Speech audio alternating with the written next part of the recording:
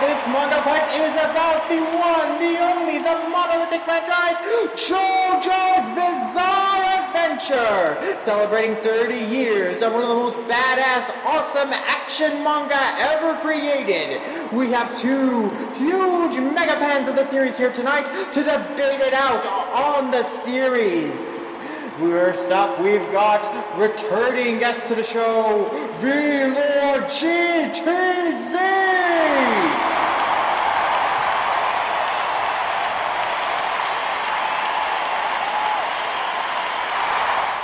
Hi, everybody. And up next, we have a returning guest to Manga Fights, who threw down with your MC here, Lum Ramayasha, on Toriko, the host of the Shonen Jump-centric podcast, Friendship, Effort, Victory, Maxi Barna!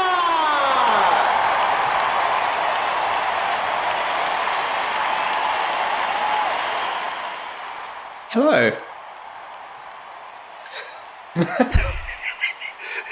Wow, guys, hold on. Save it for the fight. I've got all my smack talk deep inside of me. Yeah, same. Holy My shit. smack talk is my stand. Yes, I can tell these fighters are both extremely excited to be here. They're going to duke it out. They're going to go on each other. What about Muda? Yes, one of you can be Dio, the other can be Jotaro. Which is which? Decide now! Well, Dio dies, so I guess it'll be Jotaro. Okay, Maxi, that makes you Dio. Can I, be the Steel Ball Run Dio, so at least I just get to kind of get folded into another reality and replaced by a more popular version of Dio? Well, he kind of dies in a more worse way, though, when you think about it. Yeah, no, it's really horrible, and, that's just how I'm going to roll, with a horrible death. Where am I going with this? I just want to walk the dinosaur.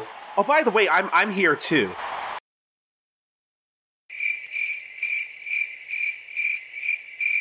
Yes, Colton is also here. He is not judging this manga fight because all of you didn't like his judging. Yeah, nobody likes it when I'm judge, apparently, so I am now demoted to fact checker and stopwatch holder. And moral support. Yes. Yes. At the end of the day, I think that's the most important. Mm-hmm. Indeed. It's a new year, new beginnings, and I feel utterly refreshed, like I put on a new pair of underwear on New Year's Day. I really hope that you did, because otherwise that's kind of gross. Minus 1 point for V-Lord. This is how I'm going to win. I'm just going to stay quiet and you'll dig your own grave. It's perfect. Now, gentlemen, before we get on with the manga fight, would you like to go over your experience with JoJo and why you think you will win this manga fight? Okay, I'll start. I got into JoJo near the end of 2012 when the anime started airing in Japan, but strangely enough, I didn't start with the anime, I started with the manga, since I was more interested in the actual source material. And right away, JoJo kind of surprised me, because compared to other series I had seen, other Battle Shonen, JoJo starts off very differently. For the first 10 chapters, it's not really about fighting, it's about this young feud for inheritance between Dio and Jonathan as children, and then it slowly builds up into the action. Then, of course, once you get to the 50 chapter mark at the end of part 1, the main character dies. And then you go into a new cast of characters, and the cycle kind of continues. And for me, I had never really seen a series like that, so right away I just kind of loved it and from then on, I just kind of binged through the entire manga until I eventually caught up. And yeah, that's about it. Fascinating stuff. Maxie, what about you? Do you remember how many breads you've ever eaten in your life? Yeah. It's like my origin with JoJo actually starts kind of weird, because when I was like a preteen, I was a regular buyer of, I think, Games Master at the time, a UK gaming magazine, and it had previews for an upcoming PS2 game that might not make it to the UK, and it featured a blonde man in a purple suit with weird curls in his hair being licked by some sort of humanoid monster. And I've since learnt this is Giorno Giovanni in JoJo Part 5 Vento Wario from the PS2 video game, based on that, getting licked by his stand. But like as a kid, I was like, I don't know what this is. This is weird. I want it. And that became me like literally trying to work out what this thing was around the point I started getting onto message boards and the like at 13, so 2003 or whatnot. And discovering that sort of early stage of scans where there were bits of it here and there. And like, I think I'd piece together like random chunks of stuff, starting with Part 5, because it was the one I'd seen. And I wanted to know what the hell that was. And from there, I then went back to Part 1, 2, and then Stardust Crusaders started coming out in English by Viz. So I just started buying it legit that way. And like, it amazed me because it was a absolutely but ugly, hideous comic in so many ways, but it featured the most interesting poses, the most interesting action, and weirdly, like, the most beautiful people. Like, they shouldn't have looked good, because there was some stuff wrong there with their bodies and faces at times, but it was just unlike anything else I'd seen, even if I was freaked out by a lot of the animal violence, which, that's Araki. And, like, from then, I kept reading it, and kind of just jumped for joy around 2012 when other people started going on about JoJo, because, like, the best possible anime adaptation came out and continues to come out somehow. Like, what world is this? It's amazing.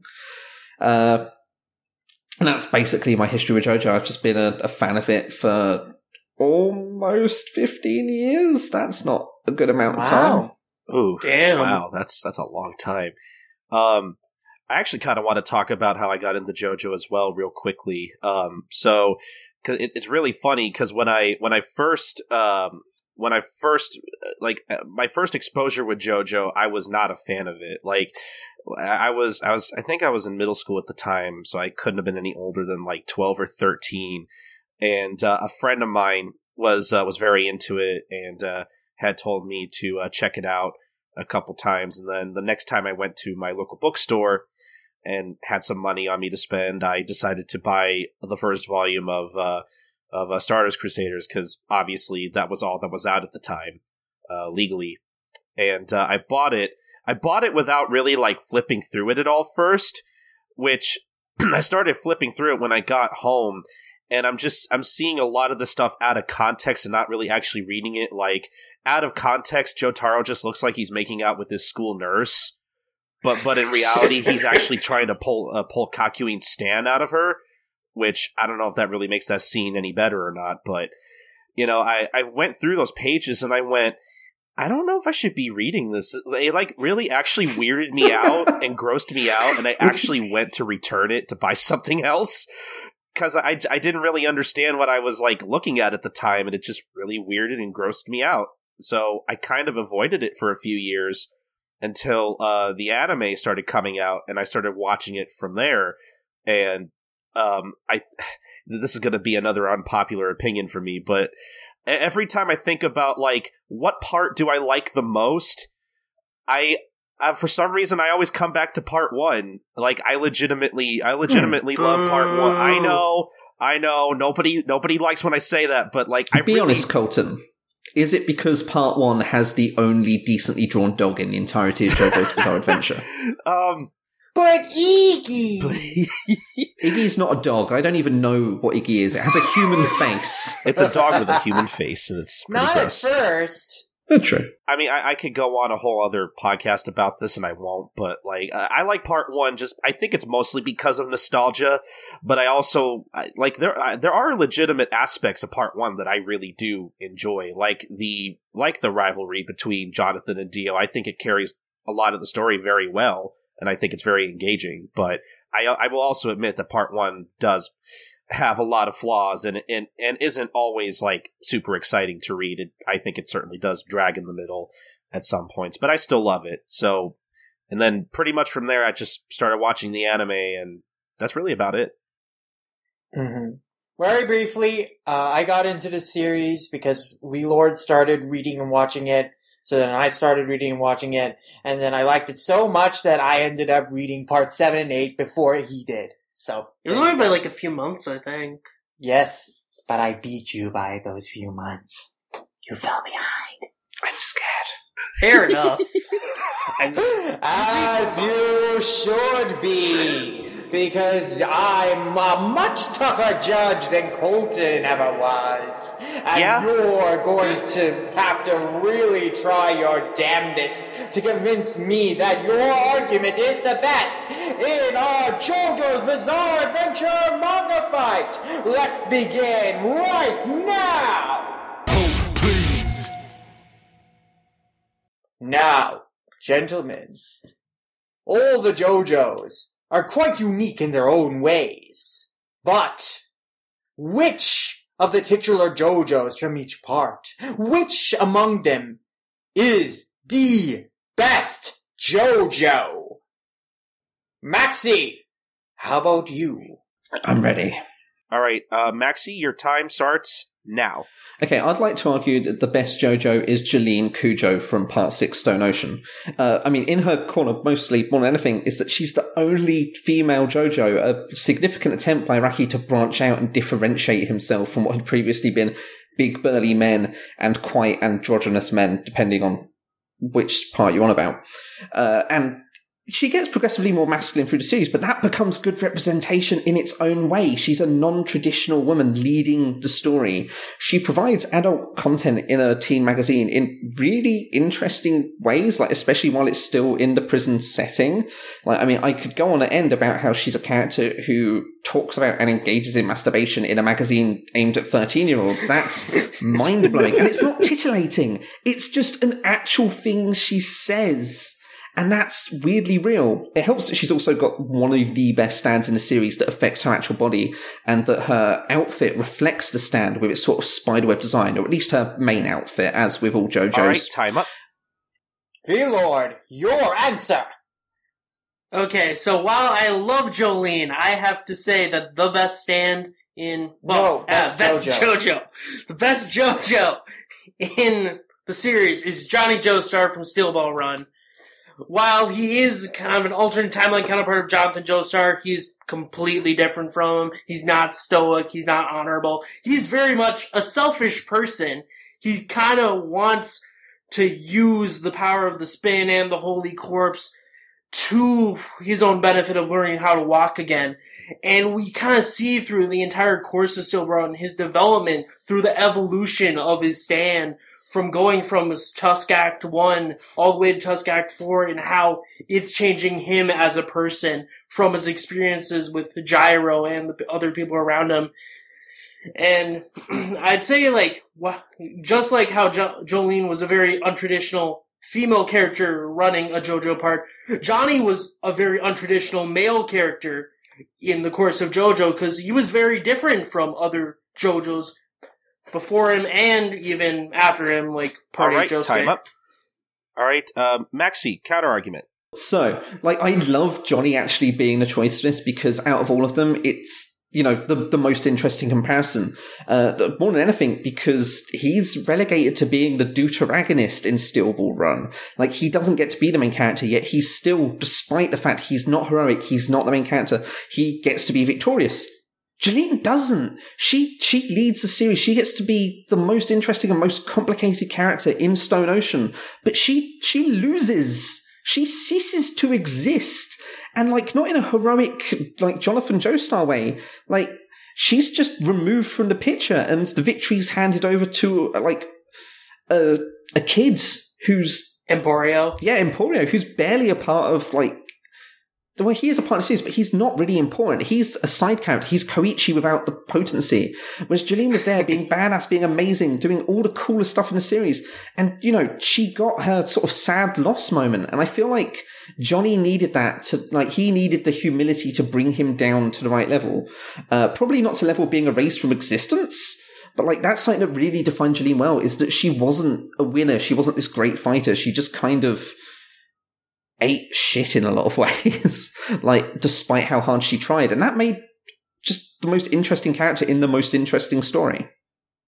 And your response to that, Relord? I mean, I'd argue Johnny also kind of ate a lot of shit. I mean, he lost his legs in the first place because of trying to build up this act as kind of like this arrogant type of jock, and that got him, like, shot and stuff. And even in the course of the story, he never wins the Steel Ball Run. He loses pretty badly, gets disqualified. And then even after all this stuff, he still has kind of a shitty life. As we learn in part 8, eventually his wife got infected with the Higashikata rock disease, and then he tries to make a deal with the Holy Corpse of Jesus, and it just completely fucks him over, and he gets crushed by a boulder. I mean, sure, he's not erased from existence, but I still feel that he had to face a lot of humility, even if it wasn't as high of a degree of humility, which, to be fair, part 6 is, like, the most insane part of any JoJo, so it's hard to really gauge the, like, consequences of actions between them. But, yeah, I'd say that Johnny did face similar humility to what Jolene had faced. Counter-argument, Maxi. He faced a lot of it retroactively, though. Like, a lot of part 8 with how it addresses what happens to Johnny Yen just feels like kind of an attempt to write him out of the minds of people and just going like, oh yeah, no, he's the reason, like, there's all this significant stuff going on that, like, he's part of the history of the setting.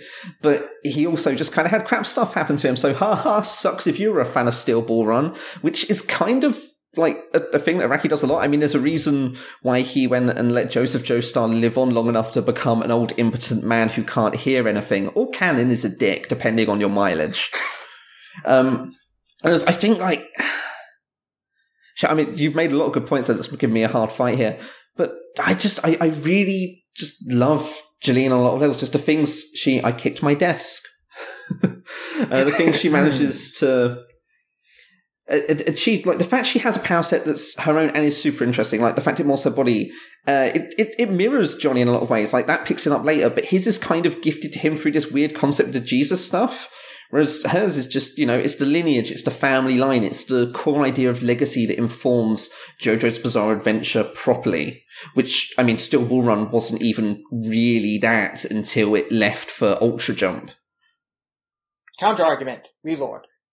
I see that point, but I still say that what Johnny was facing, like, it still is very much very, I don't know the best way to put this, but, like, it's still very, I feel, impactful.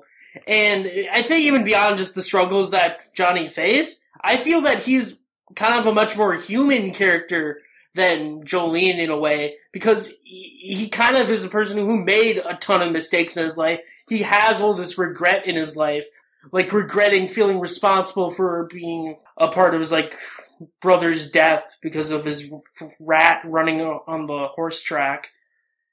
And, like, I'd say, sure, like, maybe his whole death is kind of overkill in a way, but at the same time, I feel that all the struggles that are presented for Johnny is very much pushes his character to greater heights than I feel were done with Jolene. And I kind of feel that's kind of the whole thing with Steel Ball Run, was Steel Ball Run, I feel, focused a lot more on the character's kind of overall journey within the main cast than Stone Ocean did. Not to say Stone Ocean didn't also do that to a degree, but I feel Steel Ball Run did that better. Counter-argument, Maxi. So, okay, other things that I think make Jolene more interesting than Johnny, more than I think, she's named after a Dolly Parton song, which is, like, you've got to go in strong. Johnny Joestar, it's just, it's part one Jonathan Joestar, but put into a Western setting, which is fine. It's really valid. I think it lacks that strong musical connection that I really love seeing in all of JoJo as someone who's pretty much just insane for music all the time. Also, when it comes down to it, if any of you have played Street Fighter 4, not that I'm struggling for material here, but you we're going to go for this. You steal from the best. And when Capcom needed to introduce a new villainous character, they went and said, oh yeah, she'll just be this sort of weird villainous flexible lady. But visually, we're just going to literally make her Jolene Cujo because she's the best JoJo. We could make her look like Jonathan Joestar. That would be a little bit weird because she's a flexible woman in a villain role in a Street Fighter game. And that isn't Jonathan Joestar. But no, they stole from the best. They went for Araki's best JoJo creation. Not necessarily the best character, but certainly the best lead. And that's cool. All right. Counter argument, what, Wheelord? Is it the final counter argument then? It's your final counter argument, then you have closing arguments. Okay, let's see here. So, I feel that what Johnny kind of does better in some ways is, I feel that whole kind of overreaching plotline with Johnny kind of developing is about better than what Jolene did. And yes, Jolene has been referenced in Street Fighter and stuff like that, but kind of Street Fighter is taken from a lot of other different popular culture stuff and several things in JoJo, so I'm not sure if necessarily Jolene can be reflected as best JoJo because of that. Well, if Stroheim were a JoJo, we'd have a different story here. Okay, yeah, that's true. But, yeah, I don't really have any other counter arguments to make. Then let's move on to our closing arguments. Maxi. Okay, I feel like Jolene embodies the best things about JoJo's Bizarre Adventure. She's a strong musical reference. She's an interesting and significantly different character from those who came before. She has a power that involves her actual self, her body more than anything, which is always a plus when it comes to stands in JoJo. She's intelligent without necessarily having that in a traditional sense. She certainly lacks common sense, which is the running theme of every single JoJo. And just, she's not necessarily combat efficient. Like her stand isn't the best at punching, which is the usual go-to for a Joestar stand. But it is good at several other things. It's string, it's bondage. I didn't want to say it like that, but it restrains. It's a stand that can be used in several clever applications, whether it's using her own body as the feel for it or just having it explore through areas. And it does so mostly throughout the prison storyline, but beyond that, it still has significant usage. And I love that about it. She's the quintessential JoJo. Closing argument, Wheelord. I feel that Johnny represents a JoJo main character at its absolute best. While he was an alternate timeline counterpart to Jonathan Joestar, he's taken in a very different direction, and his overall character arc throughout the entirety of Stillborn Run is amazing, and how it reflects through his experiences with Gyro, the Holy Corpse, and his own stand itself and its development. And he struggles a lot, and you can really sympathize with what is happening to him. He's trying to face adversity. He's trying to get rid of the negative feelings that he's felt all throughout his life and kind of reach a state of zero, a state where he can feel neutral about himself, not necessarily being happy, but he just doesn't want to suffer anymore. And beyond that, I feel that even using his own powers within the series, Johnny uses his fingernails and all these other weird kind of things that he learns to fight his enemies. And yeah, that's all I really have to say. And done. Colton, any facts to check? Well, I don't know. It all sounded fine to me. All right. Now, how about your opinion on these two characters and which you thought and who you thought argued the best? See, this is going to be hard because I haven't read either part actually, so I kind of have to go off. I kind of have to go on a lot of hearsay, but I don't know. I think if I had to throw in my 2 cents, as someone who hasn't really read part 6 or 7, but has seen, a lot about it here and there, and has heard a lot about it here and there, if I had to say who I think which JoJo would be the most interesting to me, I would have to go with Jolene, but that's just me personally. And that's who I was leaning towards too. I will say this about both characters. Jolene and Johnny are arguably the 2 best JoJos in the entire series, in my opinion. And both are incredibly fascinating characters. I think Wee Lord did a good job of describing Johnny's character arc a little more than Maxie delved into it, but Maxie also delved into a lot more things that made Jolene such a unique protagonist as a unique JoJo that's made her stand out from the rest of the JoJos. With her status as the only female JoJo, with how unique her stand power is, and how she developed it, and how we see her develop it at the beginning of part 6, with also all the fun quirks to her that make her stand out from other JoJos. And I definitely think that there might be a little bit of favoritism in here, because Jolene is also my personal favorite of the JoJos. But just going on the argument still, I feel that overall, Maxie was also just more confident. And, even though he was saying he was stretching in those final arguments there, he still was able to pull together a more coherent and confident argument than I feel you were doing towards the end of your run, where you were starting to, ramble and draw out to think for time there. So overall, in terms of who argued the best and who articulated their points the best, I have to say that the winner of this first match of the debate round for Best JoJo is Maxie Barnard! Whoa, there you go, Maxie. Oh god, that never happens. Yeah, that's fair. Alright, let's move on to our second match of the debate round. We just argued the best JoJo of all of the JoJo's parts. But, for every great hero, there must be a great villain. And JoJo's has a lot of great, iconic, memorable villains. But among them, which do you guys think is the best villain in JoJo's? Maxie, since you won the last match, you begin.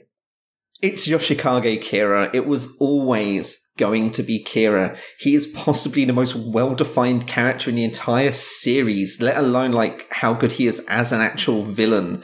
I mean, to say nothing of how he's designed after David Bowie, how he gets Queen references for his stand. He's a character who, from the very second he starts appearing in the background, freaks you the heck out, because, you get this idea of just this very neatly dressed, immaculate, soft-spoken man who just carries around a hand burnt out at the end, romances the hand. And that's Lynchian. That is an outright David Lynch style, here is a freaky thing. It is, heck, it's Seven as well. It's all the best sort of terrifying, creepy killers. It's what you'd find in Twin Peaks or Seven or Zodiac or whatever you want to go for. It's insane. The overconfidence, the narcissism, the actual, he's an actual sociopath. Alright, time up. Dang. Relord, your turn. Okay, so the best villain in JoJo is Enrico Pucci from Part 6. Pucci is probably the best developed villain in any JoJo part. He is very much a servant of Dio, like we've seen in many series before, but he is in a very different direction. Dio actually respected Pucci, and Pucci was more of an equal to Dio than his other subordinates. And they kind of show that in a lot of flashbacks and even in his past, that Pucci is a very rich character, and he has a very rich motivation for what he wants to do. And even beyond that, like, he's not looking to simply revive Dio like any other one of, like, Dio's minions would want to do. No, he has his own goals, his own ambition of wanting to recreate the universe in his own image, in reflection of his own regrets about his past, about what happened to his sister and his brother. And I'd say I really respect Pucci for that. Maxie, your turn. I love Pucci. He's this perfect example of, like, the Christ figure as villain.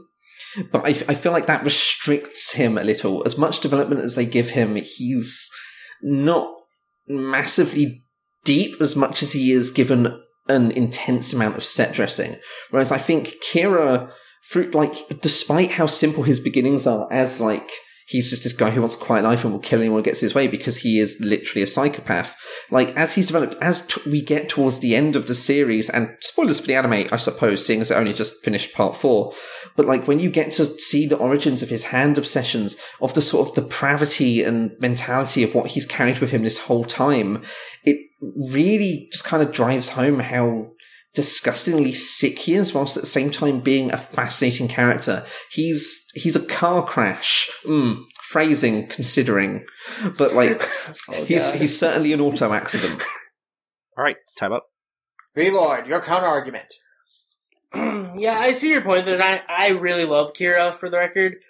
But, like, I feel that I want to say, yeah, Pucci's not like some super deep complex character, but he is still the best developed villain out of any of the JoJo villains. And I'd say that what Pucci brings to the table that a lot of other villains don't is that kind of somewhat complexity and that kind of he's trying to do the own right thing from his own point of view.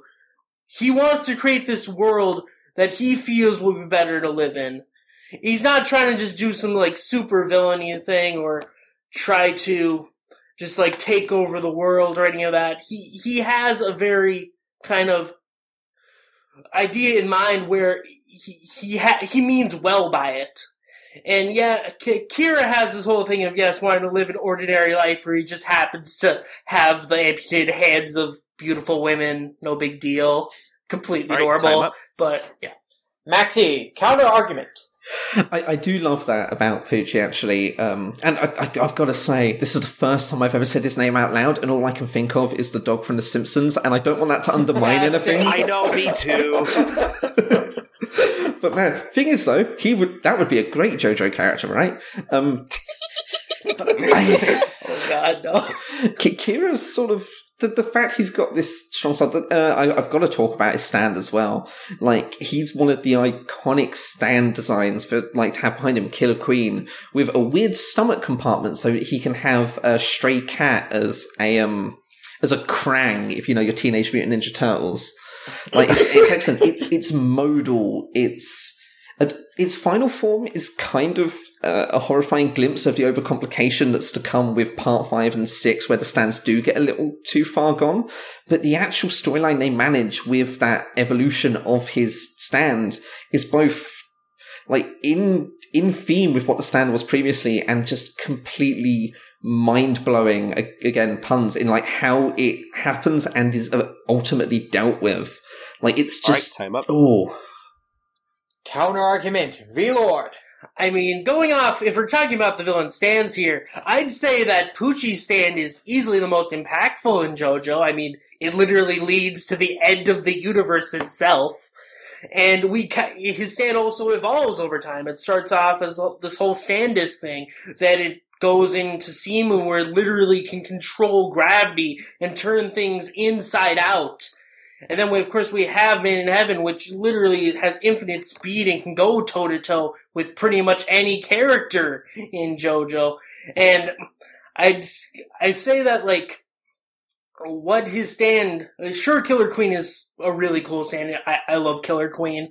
But Made in Heaven is pretty much the embodiment of this kind of stand God in a way. Like, it is the ultimate stand. Maybe it might not be, like, in physical power, but it can just wipe out everything.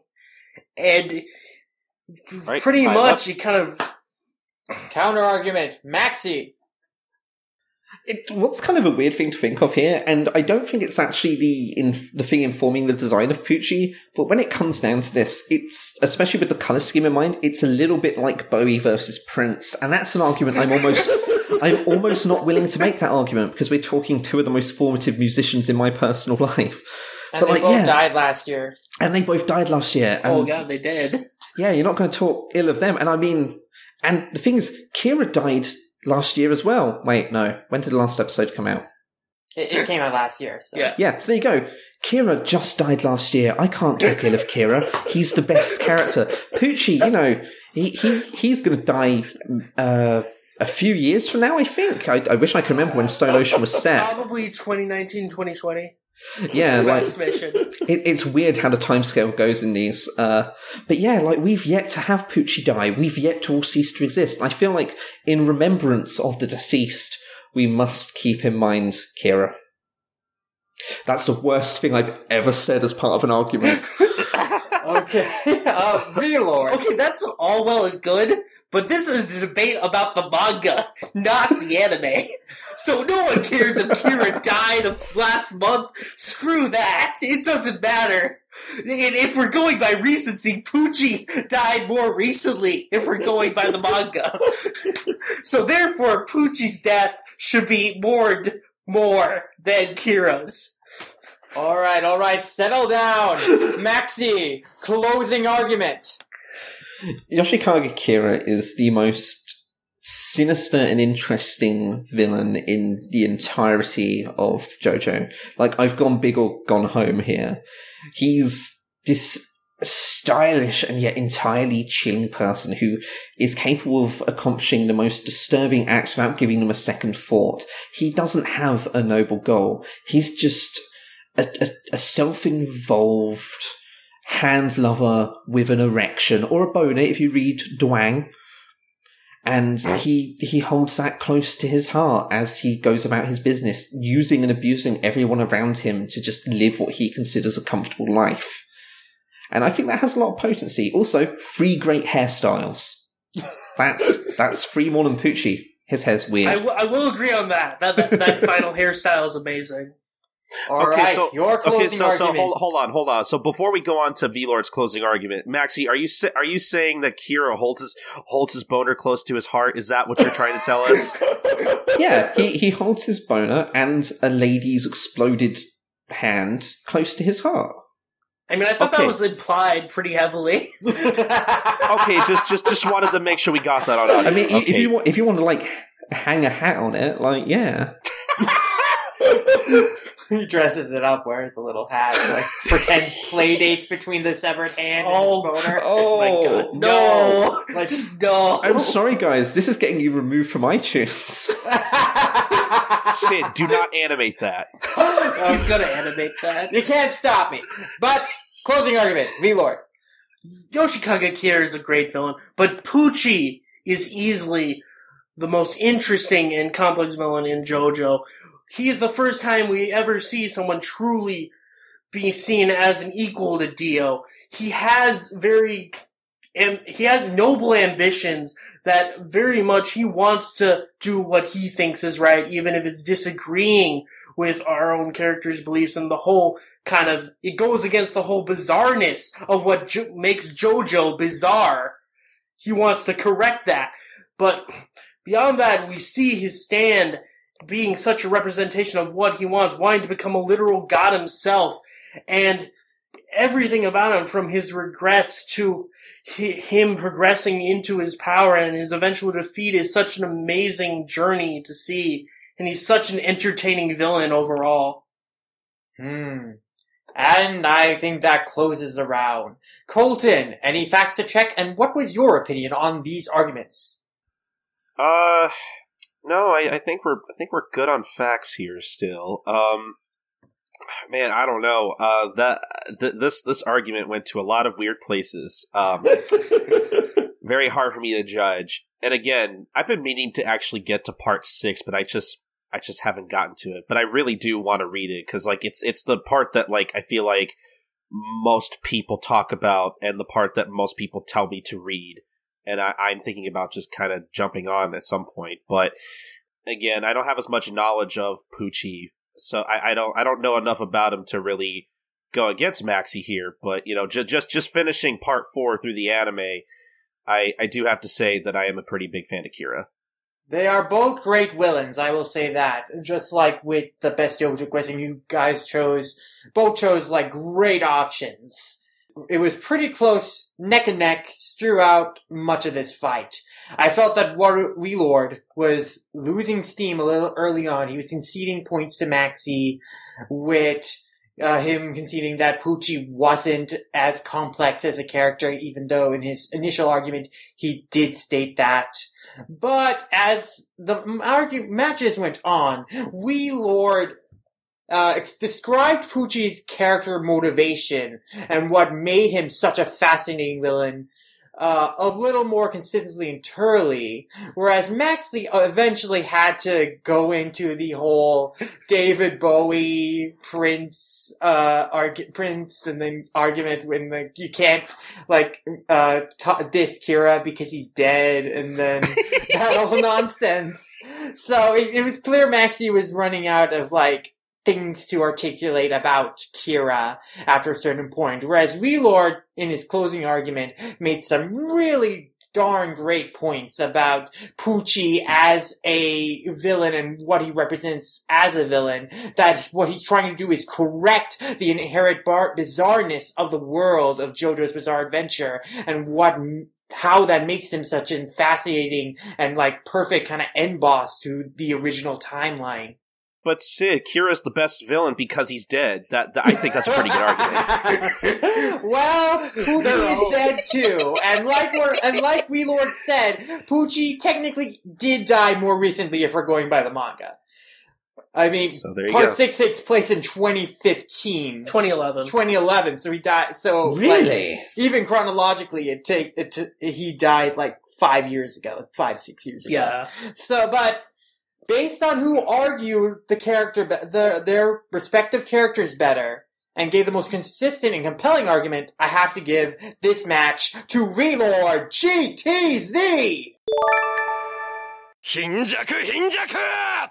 Okay, that's kind of surprising to me, since Yoshikage Kira is actually my favorite villain. Oh, what a twist.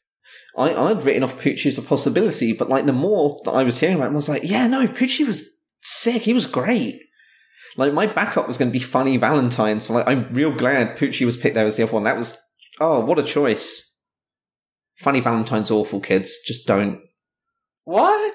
Funny Valentine is patriotic. He wants Jesus' corpse for America. You unpatriotic Brit! He's Sure, the how American Dare you dream. diss our president! The almighty Funny Valentine! He died for our country and you remember it! Sure, he almost raped Lucy Steele, but we'll forget about that.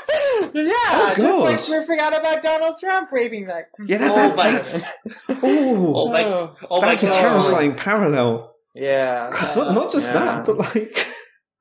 So basically, what you're saying is, if Donald Trump like takes Jesus in and becomes like tall and thin, Donald Trump is going to become a real life Funny Valentine. He's going to go after the corpse parts. He's going to go after Jesus' corpse and try to. I mean, Donald Trump's in Baki the Grappler, so. if Donald Trump turns tall and thin, I'm leaving this world. I can't deal with that. Oh my god. You know what? It's okay. Maxie's from the UK. He wouldn't understand.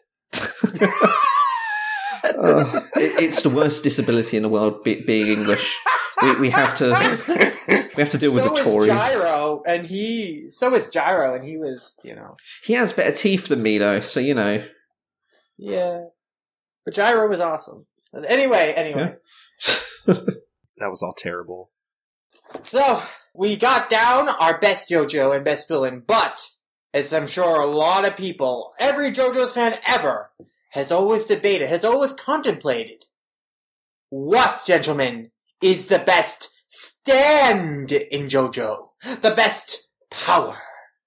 Lord, since you won the last match, you go first. Okay, so I had a lot of deliberation about this. I wasn't sure what to pick for best stand because I love so many of the stands, but I eventually picked one that I think is kind of hard to really classify solely as stand, but Foo Fighters, I feel, is the best stand in JoJo.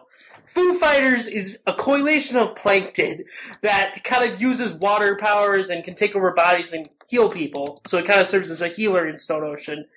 But what makes it so great is not its powers, but the fact that it has a legitimate personality. Foo Fighters is a character within Stone Ocean. It is a companion to Jolene, and it becomes this kind of funny, happy-go-lucky character within the actual cast of JoJo. And it's so interesting to see this, because we've seen stands that had talked before, but they had never gotten to the point where they had a legitimate personality and literally became kind of part of the team. Maxie, what is your choice for best stand? Once again, I remind people I can't pronounce words very well because I'm having to argue for a stand that belongs to a character from Vento Wario. Sex Pistols. And it's not as intricate or fancy as Foo Fighters. Foo Fighters is an amazing choice. Sex Pistols, however, is bullets. It's a gun. And it's so excellent. It's such a peculiar Iraqi creation because it's these little gremlins that empower bullets. The number 4 isn't featured there, which is because of the Japanese superstition relating to how one way of saying 4 is related to death, which is so bizarre because it's in Italy. There's no reason for that superstition to be there. Like, they have these little personalities. They demand food or they don't do their job properly. Like, it takes the potential of stuff like Whole Horse, where it's like, oh yeah, he's got a gun, and turns it into something excellent by adding that perfect little twist that made everything from part 5 just so completely freakish. All right, time up. Lord, counter argument. Yeah, I'm not going to deny that Sex Pistols is a very cool stand. I really like Sex Pistols, but yes, the bullets have their own personalities, but it's nothing compared to what Foo Fighters had. And I feel like Sex Pistols was kind of a prototype to the personality that Araki would eventually integrate into stands within Part 6 with Foo Fighters. And with Foo Fighters, we have, all these interesting things they can do.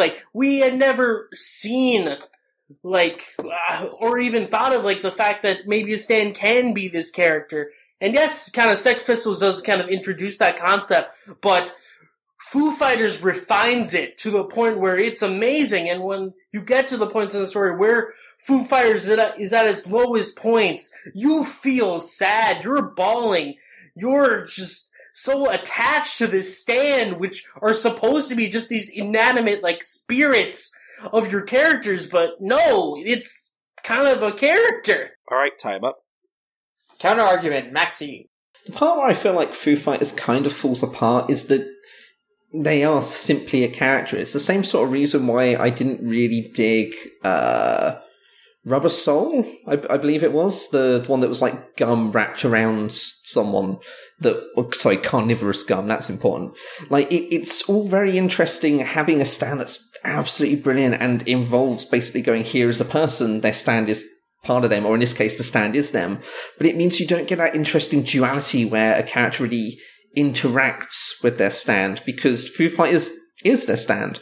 This is admittedly balanced out by, how well other characters bounce off of Foo Fighters and how good Foo Fighters is as a character.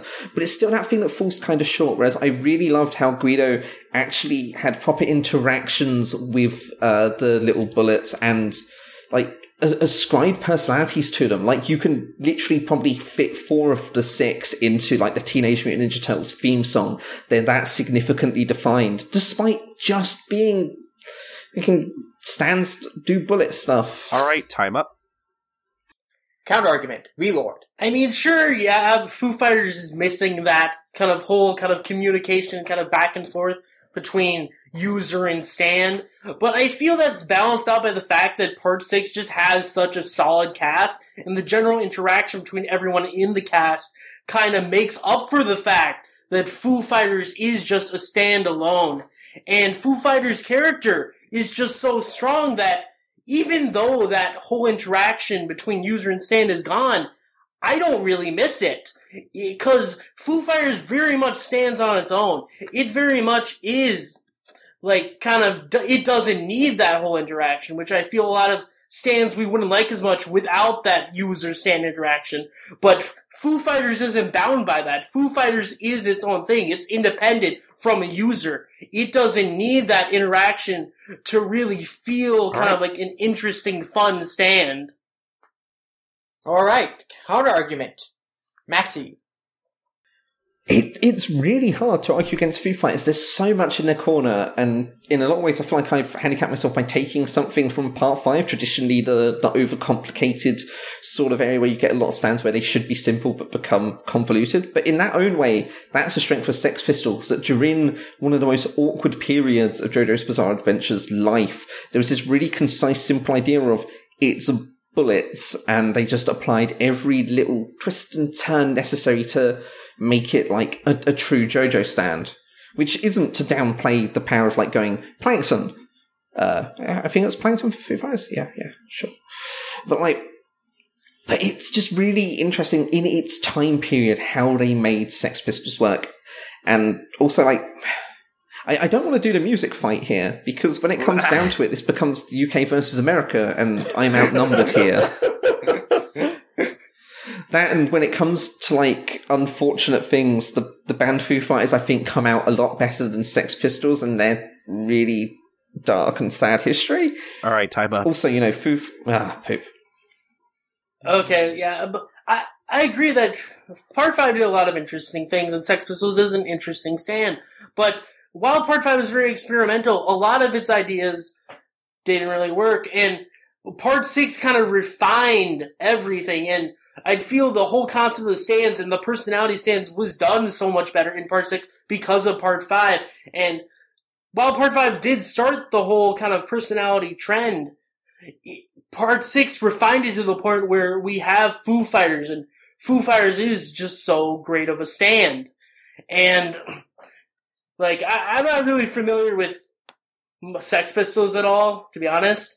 But Foo Fighters is a great band. And, yeah. Counter-argument, Maxi. I think the main thing here is what comes next from them. The Foo Fighters, they're still around, they're still doing stuff. From the Sex Pistols, after they stopped existing, we got Public Image Limited, one of the greatest things in British punk. And sorry, I've gone into a different argument here. Genuinely, there's not much I can say against Foo Fighters, and that's what's giving me the most trouble here. I think that the only thing I can really say is just that it's hard. It's actually almost impossible to argue against this, because Foo Fighters is a brilliant stand. And when it comes down to it, a lot of this is just my personal love of Sex Pistols as a stand and as, Mr. as a character, particularly when it comes to the video games. I have the PS4 JoJo game, and I just adore playing as him there. And sometimes it's as simple as that. Sometimes it's just as simple as just having a favourite and really holding on to them and taking them into an argument and realising you didn't actually have enough things to say to have it last in the argument. All right. Closing argument, V-Lord. Foo Fighters did something that no other stand had ever done up to that point, and it had an established personality as a character. And this was so impactful because we had seen these personalities before with Part 4's Echoes, Part 5's Sex Pistols, but Part 6 took it to a new height, establishing a character, making us feel for a stand, which we had previously just thought of as just these weapons. And you can really feel this when Foo Fighters eventually perishes, and it says, "Don't try to bring me back, it'll just be another Foo Fighters." Because Foo Fighters is so unique. It is so different from everything that came before it, and that's why it's the best stand. Alright, closing argument, Maxi. Sex Pistols did something that no other stand had done before it, and was bullets, which no other stand had done. You had a stand that was a gun, but that just fired bullets. That's not the same thing. That's significantly different in a very minor way. And I feel like the thing Sex Plus has going for it is it does just take this very simple concept, this sort of thing that had previously been tried by Araki before, and does refine it into something that works. It takes Whole Horse's gun stand and makes it into something more interesting by making it the bullets, or rather these guys that ride the bullets in a sort of oh god, what's that Peter Sellers films? How I Learned to Stop Worrying and Love the Bomb. It's got a shorter name at the start of it. But like it has them right like that sort of cowboy hat in the air sort of awesome way. And like it takes Echo's Act 3, who's one of the most regretful characters in the entire series, because it's a sort of really offensive representation of how hip hop performers would talk and act, or I suppose hip hop fans. Right. And and takes it and breaks it down into smaller pieces, and I've gone over time. Poop. Why do I not swear at the end of my arguments? I swear throughout almost everything else I say, but when I'm out of time, I just say poop. You can't go wrong with poop. Yeah. Aurelie loves that poop. Yeah. Dr. Slump taught me that poop is good, and Kakyoin fed poop to that 13. And Jean-Pierre Polnareff just Did the doesn't baby like have a poop. babe? I don't know. Oh, I think the baby had Manish baby. I think, Manish Boy. Oh, yeah, no, it's named after the Muddy Waters song. Yeah. Yeah. Oh, okay. Anyway, that's the arguments. Colton, any facts to check? And what was your opinion on these arguments? Well, I think I first off, I do want to correct Maxie on one thing, that that Rubber Soul is the name of the character with the stand, Yellow Temperance. Yeah, because I forgot that at that point in the story, all the stands were just the tarot cards or whatever. The tarot cards, yeah. Which, to be fair, kind of really gets across my point that that was really interchangeable, because the stand was just unremarkable. But I feel like that was a slight against Foo Fighters, because the thing is, right, Foo Fighters probably is the best stand. Yeah. But yeah, I generally feel like Maxie's argument was a little all over the place. Yeah, no, I lost steam as soon as it was Foo Fighters. I don't know if you guys heard me say yes, but I got excited because I like Foo Fighters. Yeah, I heard that, and I was like, welp. To be honest, I felt like I was cheating by using Foo Fighters. I have to say, yes, I think that, Maxie's argument was all over the place, but he also pretty much conceded that it was hard to argue against Foo Fighters, and Foo Fighters was such a great stand. I don't expect to have won this, because I've decided that Foo Fighters is the best stand. And Lord articulated why Foo Fighters was such I would have liked if he had articulated why Foo Fighters as a stand was so good, but as a character, he did it so well that it was enough to, sell me on Foo Fighters. And while Maxie made some good points on Sex Pistols, ultimately, you weren't able to build on your argument enough to compete with Wee Lord's arguments for Foo Fighters, and you also just went over the place and conceded to a lot of his points on Foo Fighters. I literally had the realization I had no wind to keep going there. I'm happy to have lost. So, yes, the winner of round 3, Best Stand in JoJo, is Wee Lord GTZ. I will say, though, I was a little disappointed as far as Part 5 stands you guys could have chosen. Zipperman Buccioletti stand, that's one of my favorites. And also, Metallica, come on. I love Metallica, but I couldn't think of a good argument that would last long enough for me to actually say how much I love it. It turns the iron in your blood again. It pierces you from the inside out. Still, how long can you stretch out that argument? I don't know, but you can just Metallica was. But the fight with Metallica is so cool. But it's probably my favorite part of Part 5. But I just can't argue it being the best stand. I was really tempted to go with King Crimson, but I had the problem of I would have to explain King Crimson and the argument. Maxie, how does King Crimson work? No. I don't know how King Crimson works. How does it work? How do you erase time? How do you erase time? You can't erase time. But the thing is, the time isn't erased because Diavolo still gets to exist through that time, kind of.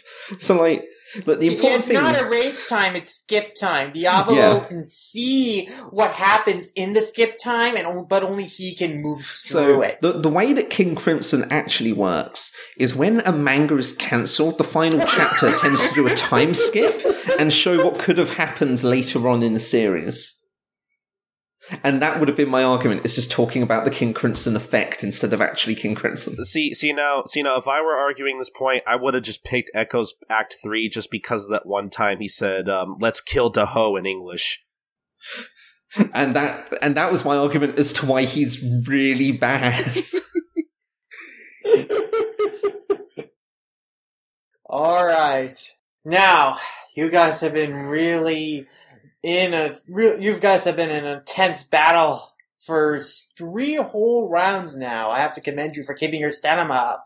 But going into round 4, you're gonna have another really tough fight on your hands because we're arguing best fight in JoJo. V-Lord, since you won round 3, you get to go first.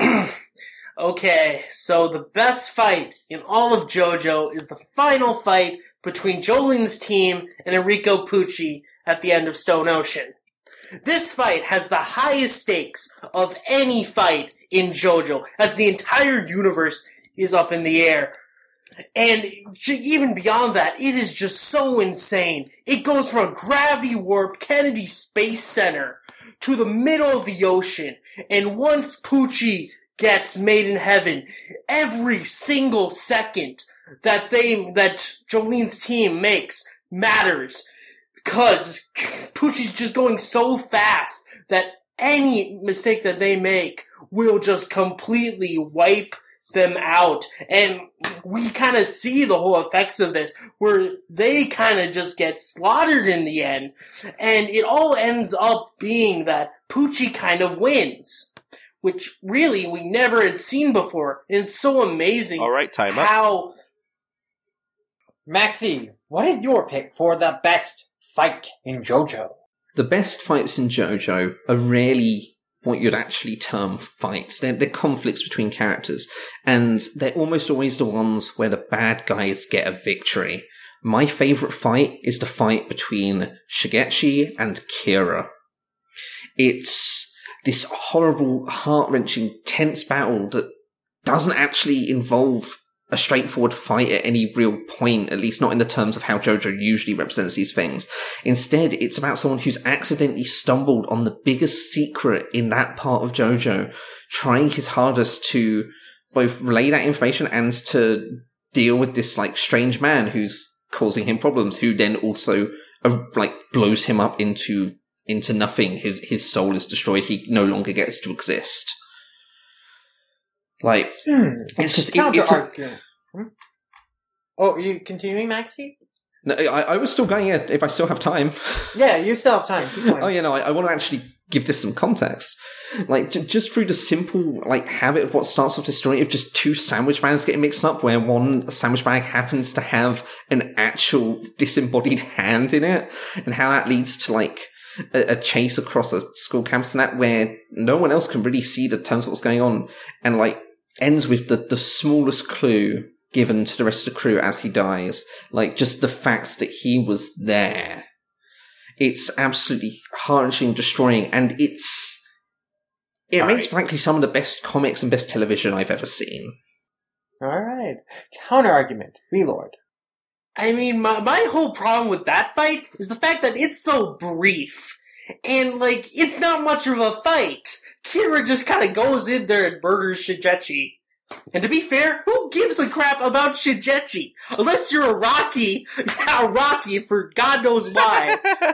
he cares about Shigechi, and Namco Bandai probably cares about him too, since they include him in the games. But anyways, no one cares about Shigechi besides them.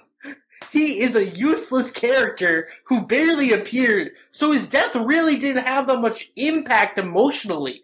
In the final fight of Stone Ocean between Pucci, pretty much the entire main cast gets murdered. Everyone you know and love is gone, besides Emporio. But everyone else is gone, never coming back. That has way more emotional impact than Shigechi dying will ever have. Maxi, your counter-argument. I don't think the scale of an event determines the emotional impact, nor does the likability of the characters, because this takes a charismatic villain, but an unlikable villain nonetheless, and a completely unlikable side character, and still manages to create one of the most intimate conflicts in the story. One of the simplest even. Just that between, like, it was a fucking button he left behind. Sorry. Just like this one between an absolutely terrifying villain and an imbecile, a complete idiot, a simpleton, someone who I'm pretty sure was created to actually be a perhaps offensive representation of someone who has some form of mental retardation. Like, that's what Shigechi is. And that's, in the actual clinical term, I'm not trying to be a bad person here. And like, what's done with that? The fact you end up caring because you want him to make it to people, you want him to survive rather than have this completely pitiful death at the hands of a much stronger opponent who he's only managing to like outdo by sheer luck and happenstance by the time it comes to the end. Time up. Relord, counter-argument. This might make me sound like a terrible person, but I wanted Shigechi to die. I mean, I've heard other people with the same sentiment. So But yeah, I mean, the thing is, yeah, sure, it's an unlikable villain going up against an unlikable guy, but at the same time, where's the action in the fight? There's not much action. Harvest goes in there, Killer Queen blows it up and blows up Shigechi, and that's kind of it. There's no real tension. Okay, there's tension, but there's no real action to the tension. There's no build-up to that tension, I feel. With this fight, the final fight of Stone Ocean, it has tons of tension, tons of build-up. It's a very long fight. And it keeps going back and forth. Every time you think maybe Jolene's gonna die, maybe Puch is gonna die, something comes in, like Jotaro coming in badassly on, like, the pole of, like, a stop sign, I think it was, with Hermes, or Pucci awakening made in heaven, or Jotaro sacrificing himself. It has all these amazing, exciting turnabout moments that fight between Kira and Shigechi just doesn't have. And yes, stakes don't necessarily matter, but when the stakes actually give you an emotional impact and kind of raise your adrenaline, raise your excitement in their fight, that matters. I don't feel that... Maxi, counter-argument. I find the thing is that, despite the power it has by having these large moments and how long the fight runs in comparison to My Choice, it's also exhausting. In filmic terms, this would be the difference between a short film that provides a thriller with an absolutely miserable ending to that of the latest Cape film. You might love watching the Cape film. You might douse yourself in popcorn and oil yourself up ready for the next one that gets teased at the end. But ultimately, it doesn't necessarily carry that same satisfaction that you get from watching something that's short, bittersweet, and just gives you the willies from toe to tip, like just actually disturbs you. And I feel like that's what really works for me about Shigechi versus Kira. Like, it just hits that dark beat so perfectly. It's in the tradition of all the darkest turns in JoJo, and yet it's so small and seemingly inconsequential, despite the fact that it's the turning point that really focuses the story on dealing with Kira, finding Kira even, like just actually starting the real storyline of part 4 off, despite it having sat in the background for so long. All right. And that has its worth. Time up. V-Lord, counter-argument. I mean, a short film isn't necessarily good if it's not really investing you at all. And this is the thing I have with Shigechi versus Kira, is that it doesn't really feel like exciting or an adrenaline or any sort of thing, investing fight. Like, the Stag Beetle fight from Part 8 is more exciting than this fight.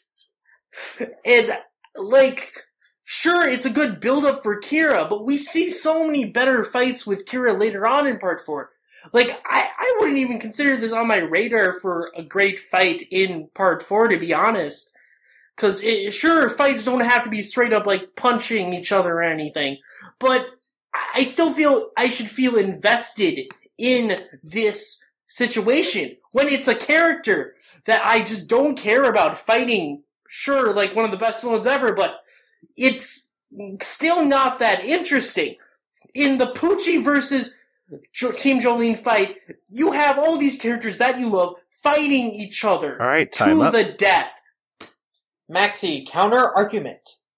This ultimately comes down to tastes. Like, I feel like there's a lot to go and give to that final arc of Stone Ocean, but it comes on the end of so many longer and longer, increasingly difficult storylines to get through, despite the absolutely clear quality in them.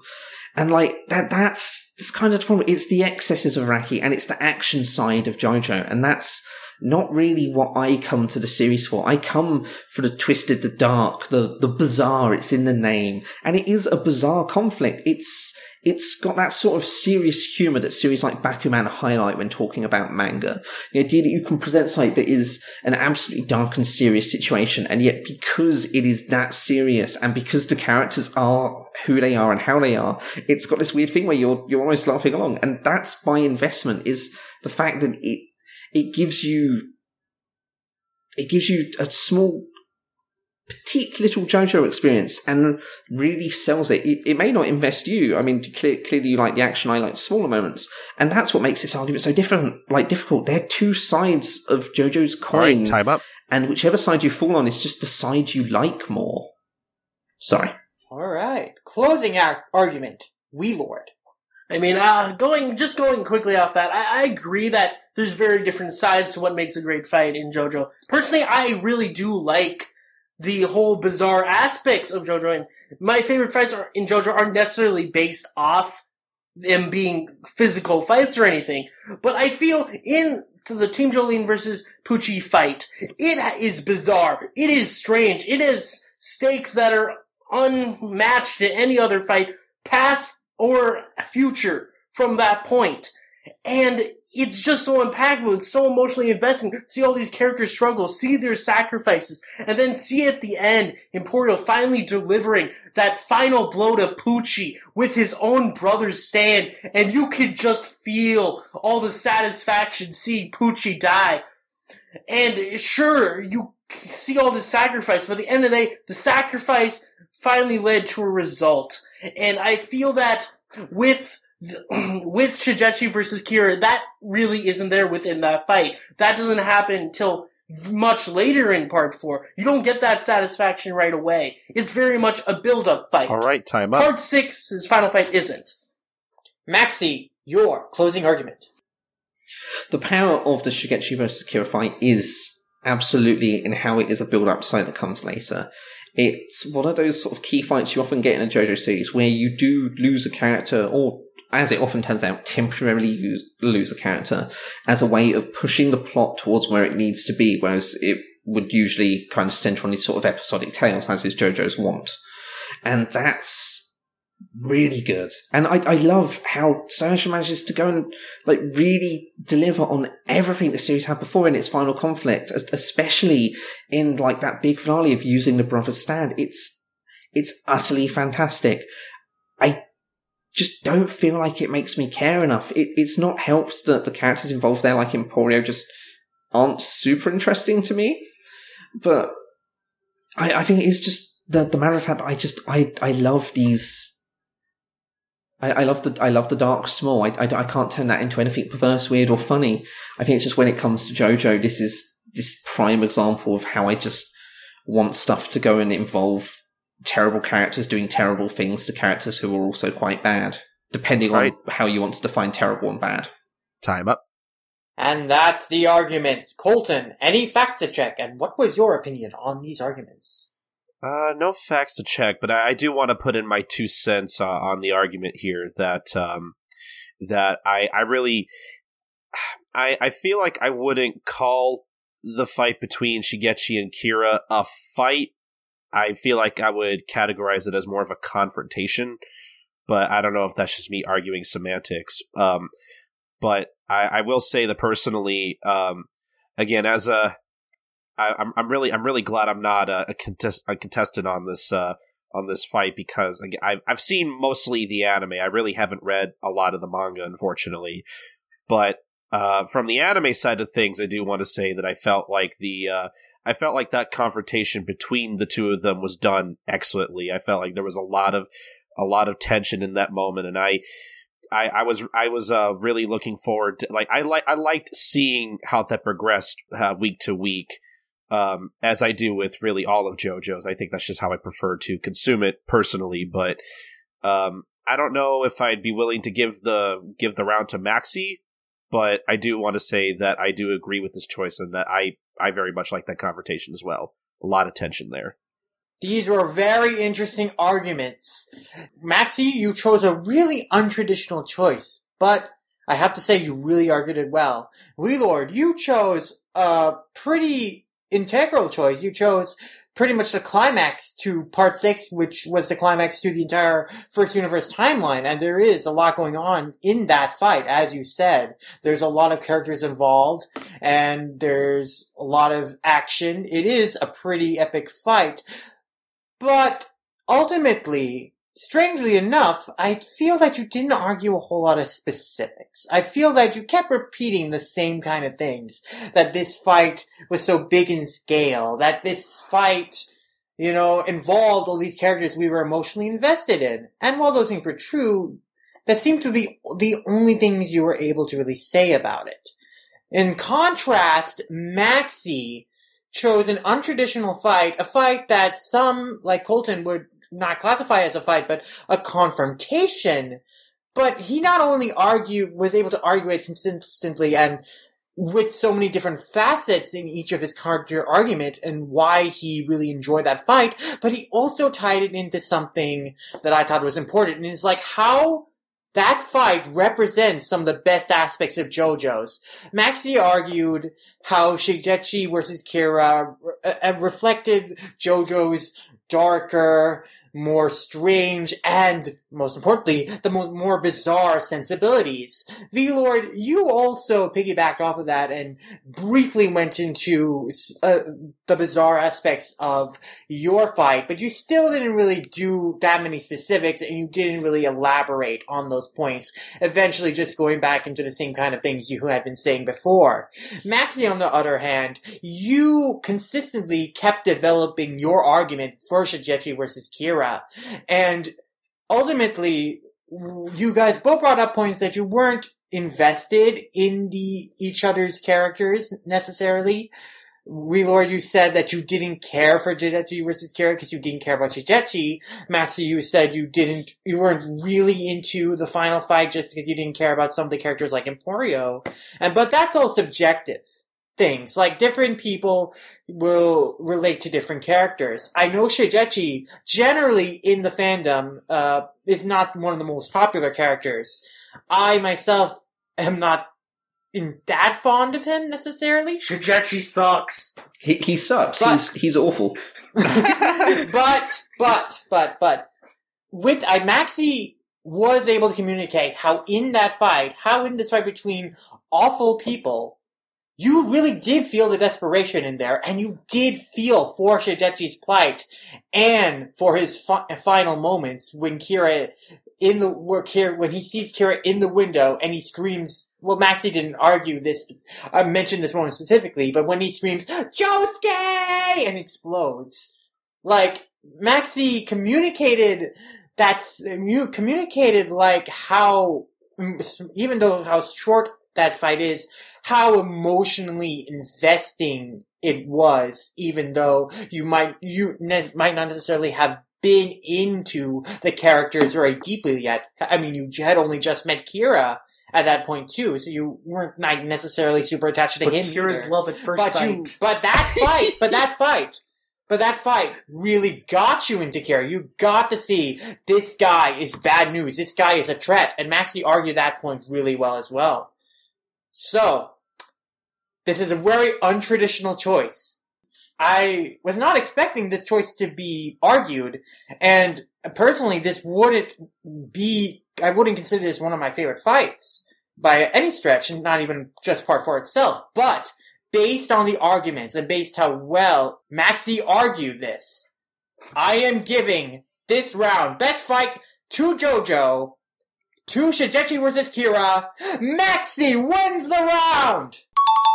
グレートだぜ I know it's like really risky to say at this point, seeing as like the next topic coming up is like this, but is anyone else just like, is the main takeaway from this entire episode just going to be that Stone Ocean is bloody amazing? Yes. Yes, I think that should be the takeaway. Stone Ocean is amazing. When that gets animated in like 2020, it's going to be a real good time.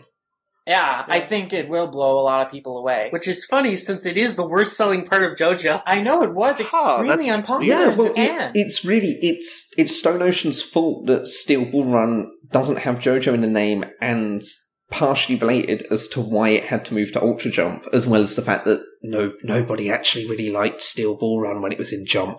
When it was in Shonen Jump, sorry, crucially. Like, Ultra Jump is where its audience was. Yeah, but he hadn't introduced stands until it moved to Ultra Jump. Well, no, it wasn't in the first volume worth of chapters that they, like, Poco Loco gets his stand. But that's not called a stand. In fact, it could have been a completely new idea entirely, since it didn't really work like how stands worked at first. Oh, yeah, that's actually a good I would love to know what Araki's original aims were for Sandman. Like, there's all sorts of nice little supernatural touches where they could have done so much. And it became stands, and it's really good stands. Yeah. But man, Steel Ball Run could have been slightly different if it actually did good in Weekly Shonen Jump. Yes. When we at Animation Revelation were making our top 30 greatest story arcs in anime and manga list, I chose Stone Ocean as the representative arc of JoJo's for that list. It's a hell of a choice. Yeah, because I thought Stone Ocean was the part that represented and encapsulated the best of the series. Just the best out of, between all the other parts. And I stick by that choice. But I'm not going into specifics about that further because we have round 5 to do. Actually, before we move on, we should point out that we're tied at the moment. We are tied. So round 5 is going to be pretty important. Yeah, this is hard. And you guys may have blew your load a bit, having already talked about how great part 6 is, because we're closing off the debate round 5, arguing which out of the 8 parts of JoJo's Bizarre Adventure is the absolute best. A question highly debated by everyone in the JoJo's community. Everyone has their own answers, and every person has their own preferences because of how different each JoJo part is. But, gentlemen, which do you think is the best, the all-time best part of JoJo's? Maxi, since you won round 4, you get to go first. Despite what I just said, its Diamond is unbreakable. Like, 100%, this is I was so glad to see it actually got animated. It is the strongest part of JoJo, just on the sheer basis of the fact that it's where the series found its groove, which is insane to say, because it had already gone through 3 other complete storylines before it got here. But it's where it found that sort of film-inspired design ethic. Like, characters were usually based on actors or performers. It's where it really, really pushed into the color aesthetic of just flicking stuff around on the color pages to make no sense to the average reader. It's where the musical references really got poured in full scale. Like, you had those in the earlier parts, but here it was like character names and stands. It's running through it as a rich vein. It starts to bring further context to Part 3 without being about Part 3, despite the fact that Jotaro Kujo is right there and Joseph Joestar turns up. Like, it really builds on it. It gives you the bow and arrow, which is like the linchpin that so much of JoJo hangs on, is this strange artifact that grants the stand powers. All right, time up. Lord, what is your choice for best part? Yeah, I love part 4. But the best part of JoJo is part 7, Steel Ball Run. Yes, it didn't start off as a part of JoJo, it started off as its own thing. But while it didn't start up as inherently JoJo, it became a very untraditional JoJo because of that. We have a part where we have kind of a shared protagonist role between Gyro and Johnny, which hadn't really been done before. And even beyond that, I feel this part does a great job of really bringing in new readers to the franchise, but also maintaining the fan base that it had grown for those first 6 parts. you have all these references and all these throwbacks to the original timeline of JoJo, but it's still presented in a way where a new reader could come in and still love it. And even beyond this, the story is just amazing. It is probably the best, most character focused of all the parts of JoJo. All right, time out. Counter argument, Maxi. I was very surprised to hear you choose Steel Ball Run, and I absolutely adore Steel Ball Run. It has the power of having two of the strongest protagonists you can have a series, and that's kind of a weakness of Diamond is Unbreakable. Like, Josuke Higashikata isn't a particularly deep character, but he's still one of the greatest designs. He's starting John Travolta as a thug in Japan. Like, that's such an intricate thing to do, and yet he's still a good guy. And that, I love that about him. It makes him interesting for other characters to rotate around, even if ultimately his slight vapidness means that characters like Koichi Hirose and Kashibe Rohan, quickly become more important characters on an arc-by-arc basis, to say nothing of how... In fact, no, let's say that. Rohan Kashibe's in this part. No matter what's in Steel Ball Run, this has the most important character in JoJo because it's a weird ego version of Araki, who then proceeds to just have episodic one-shots over the course of an entire decade that really dive into him. He had a special book that got published as a fine art thing called Rohan Goes to the Louvre. All right, is it Louvre or Louvre? France, I think. Yeah. Velor, counter argument.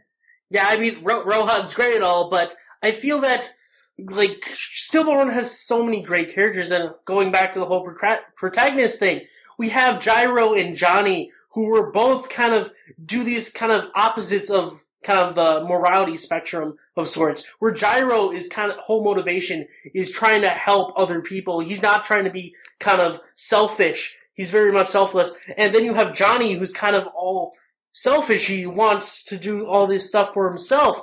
And over time, you see how all these elements of both their personalities kind of blend together and they kind of transfer over.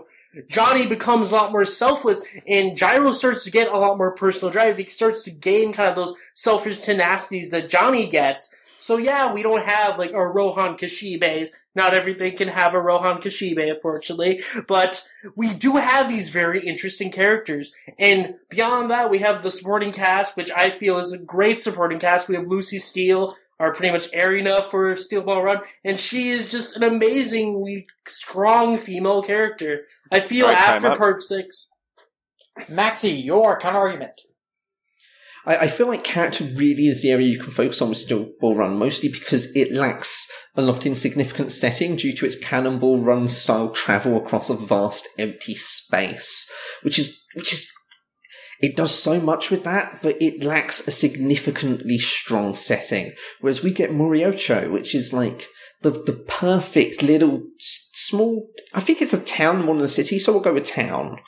It's this small town with a lot to it that allows them to send you down a twisting and turning path that might be a spooky ghost land, and fit every single setting needed for a fight, for a conflict, into this small space, theming it around the idea of being a town without ever having to do an arse pull and go and say, this town happens to have, I don't know, a space station. No, that was a bad example. A NASA platform where the rockets come off from. We don't do space shuttles in England. I don't know why I chose this as my example. And that's really great. Morio is just an amazing location, and that really informs the strength of part 4. Hey, okay. Lord, counter argument. I mean, I'd say that's kind of going into the contrast between Part 4 and Part 7. Part 4 is much more about establishing this sole kind of setting of Morio and kind of learning this whole town, while Part 7 is all about establishing this journey, the journey of these characters, and seeing how they're progressing and seeing them go through this entire journey across America. And I feel that kind of does help it kind of get some variety, and we see all these different locations, and yeah, we don't get to learn a ton about them. But at the same time, it's interesting seeing these new environments that they have to fight in, all these new environments that they have to look at, like the Magic Forest where they have to get the holy corpse from the lake, and then just all the cowboy towns. then the ocean, all that stuff. But I feel like I personally prefer kind of going on that whole character journey because it fits with the whole characterization of our characters as we're kind of traveling through this vast world while also traveling through how our characters are changing over time. All right, time up. Maxi, counter argument. I feel like this is just like this perfect contrast between it, because it's the choice between deeper characters in a less interesting setting and slightly flakier characters in an incredibly fleshed out setting. That actually makes this like the perfect argument we could be having on this Manga Fights, and I just wanted to appreciate that before I keep going. But I think just a big thing in its favour as well is the art style running throughout Part 4. I am not a massive fan of that sort of the more Gekiga style art we get from Part 7 onwards, where everything's very sketched and fine art in feel, even when it's kind of wonky and lacking detail. I mean, there's a reason why the dog in Part 8's awful, which isn't relevant to Part 7. I just wanted to criticise that dog in Part 8 because I hate it. Hate it so much. Whereas Part 4 kind of has this nice sort of sketchy, stretchy feel where everything's still being learnt and refined from what had been like the sloppiness of the first 3 parts. This is an author who took a decade and a half, let's call it a decade, to reach this point in his art style, and it really flows well.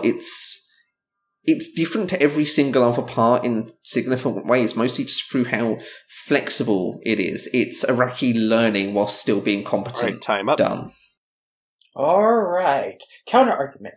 Relord. I mean, I feel the art style is very much a preferential thing, but I definitely agree the Part 4 art style is very good, and it fits its part, but Part 7's art style I also feel is also great, and it fits its setting. It fits its overall setting, it fits the part itself. And I feel that applies to pretty much all the parts except for Part 6, because the art's kind of messy, but we'll not get into that. But yeah, I feel that this is also around, like, Part 7 was also around the time where actually, Araki actually started changing how he was drawing the series. If I recall a few interviews that he actually did with Shoko Todd, that psycho, JoJo fan, it's like, he was focusing a lot more on drawing the characters, and the assistants would do like 90% of the environments. But like, for me, like, I feel that art style for Part 7 does so well because it's all about this big, wide journey, and kind of a lot of time we see a lot more 2-page spreads, a lot of more depicting these landscapes of the environment during the fights. And I actually really like that about Part 7 Right, time up. in how it's presented. Alright. It is time for closing arguments.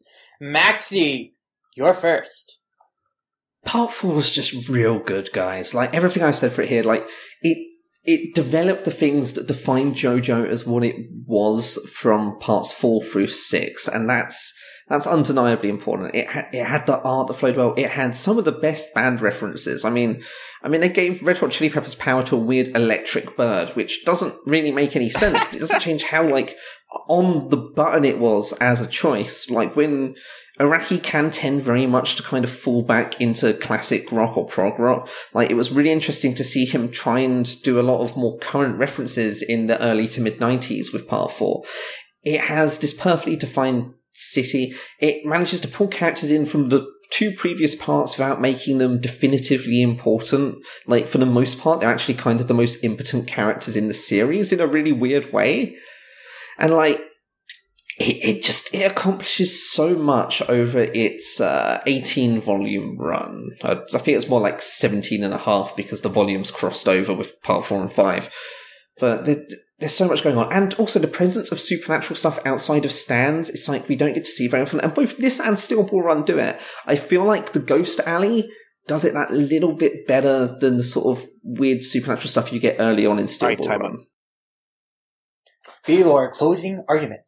Part 7 did so much to reboot the series. It brought in new people who could get into the series easily, but also helped keep the established fans going. And beyond that, we have a great dual protagonist within this part, and a great supporting cast, great characters like Hot Pants and Diego, and so many insane things happen. We have the Holy Corpse, and the dinosaurs, and all this just insane stuff that we love from JoJo. It embraces all these different elements of JoJo that have been established through these first 6 parts, and kind of all fit them together into this wonderful setting about a journey, about our characters, about how they change, about how they develop, about everything they go through. And when you reach the end point of its 24-volume run, you feel satisfied, you feel stunned, and you love it. Alright, and those were the arguments. Colton, facts to check, and your opinions, please. No facts to check, at least not that I caught. This is, I do just want to put out there, this is definitely a matter of opinion. It's nothing being said here is objective. Like, I've witnessed people arguing what the best parts in JoJo are, and it's torn families apart, guys. I mean, like, this is a very deadly conversation to have. Trust me, as some... Well, JoJo is all about family. Yes. Yeah. As someone who loves part 1, I can definitely tell you it's a very hard conversation to have with a lot of people. Stone him! Coda's Mike. But I don't know. Yeah, I feel like from the arguments I'm hearing about Part 7, and I do just want to preface that Part 7 is probably the part, aside from Stone Ocean, that people always talk about, and I've never heard anything bad about Part 7, never. But I do have to say that I kind of have to agree with Maxi when he mentions how, while Part 4 may not have, the best characters, certainly I think some of them are a little underdeveloped, especially Josuke, as much as I do like Josuke.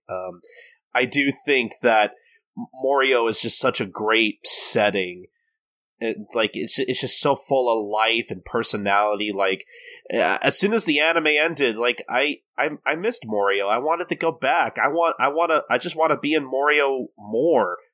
I just want more of Morio. That's all I want. You can replace all the Part 4's cast. I just want Morio back. And we get Morio in Part 8, so it's very different. Yeah, I guess that's true. Okay, that's a very valid point, and both of you argue your arguments extremely well. I'm very happy that neither of you went for the kind of cheap route and just chose Stone Ocean, since we had talked about how great that was already. So it was really good. You both chose really, really great parts, and you had a lot of great arguments for them both. Maxi, you did a great job arguing why Morio is such a great setting, and how fun the part is. But I didn't feel there was a whole lot more to your argument outside of those points. And I feel that you also admitted that the characters are a lot shallower in comparison to Part 7.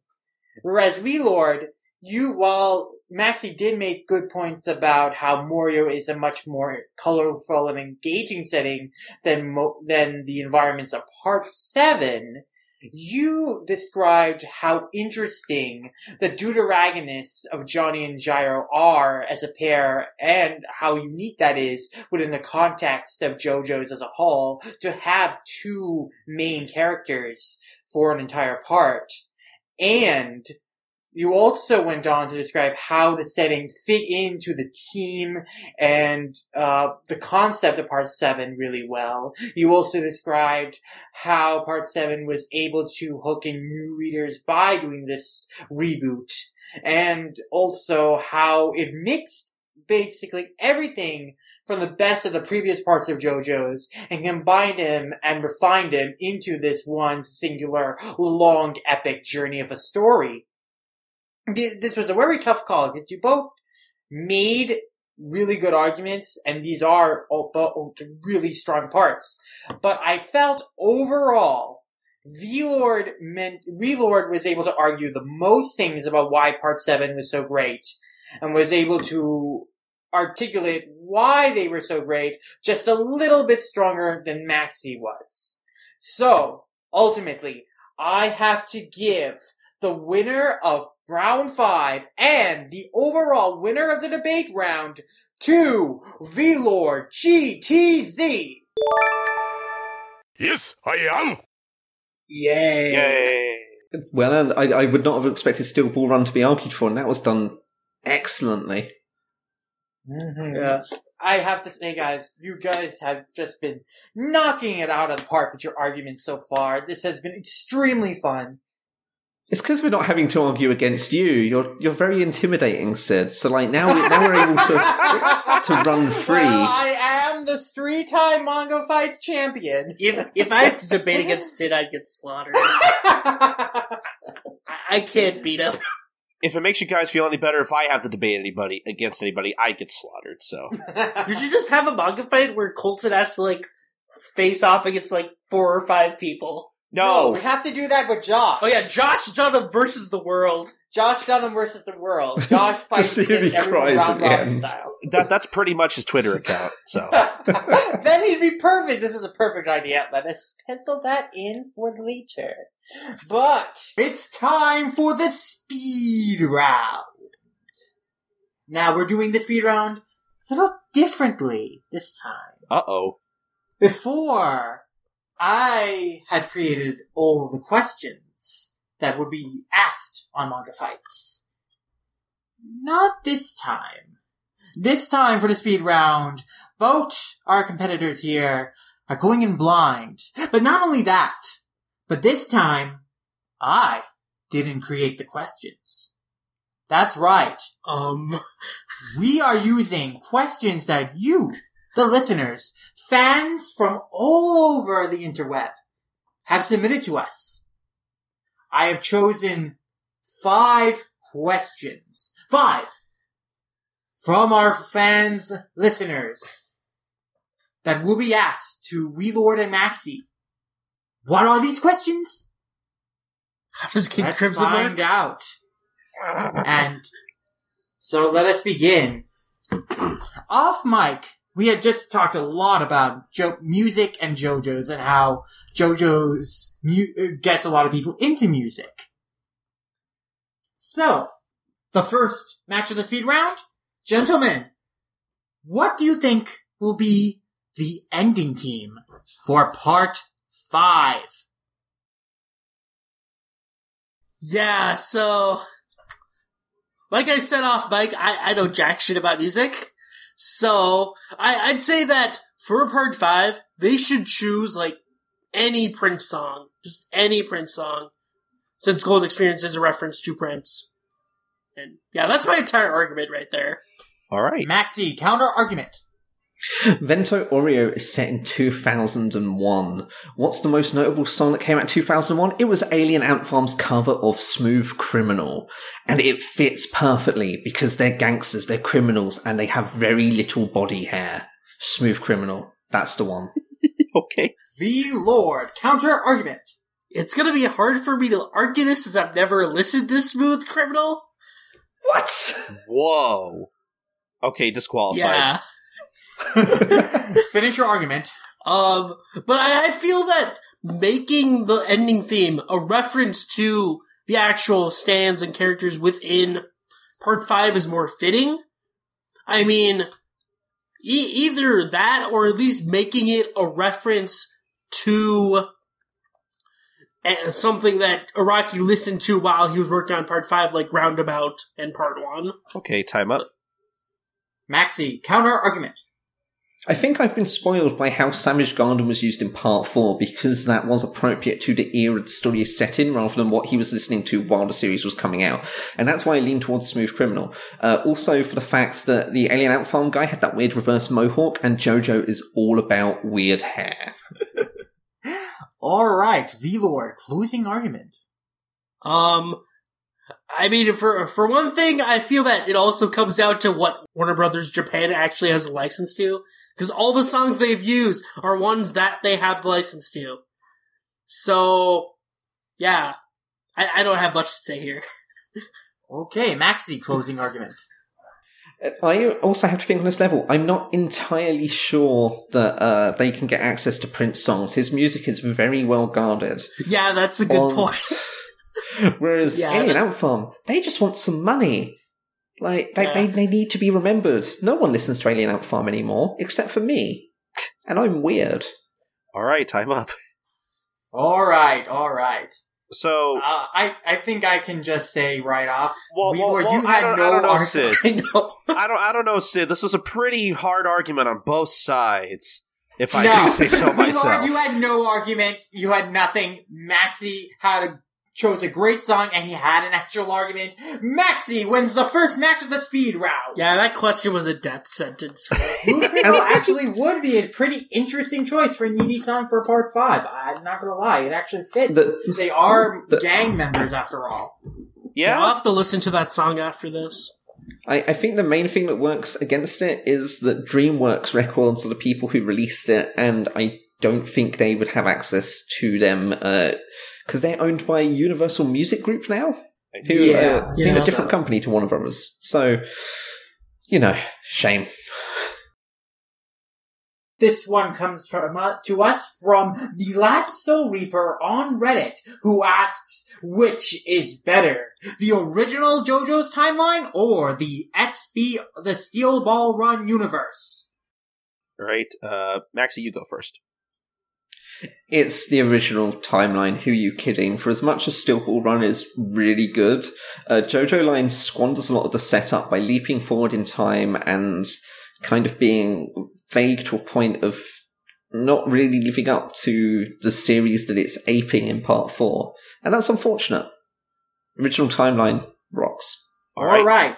V-Lord, counter argument. I mean, I actually really, really like the SBR timeline. I mean, like I said, like when I was arguing Silver Run, it brought in a brand new kind of entry point where it works for newcomers while also working in for your established fans. And yeah, it jumps around a lot, but it does fill in gaps, and there's nothing stopping Araki from filling in more gaps in future parts. All right, time up. Counter argument, Maxi. It's kind of funny. If Steel Ball Run was the only series set in that timeline, I wouldn't have even questioned that it's a better timeline, despite the fact it loses the kind of legacy note that really makes JoJo what it is.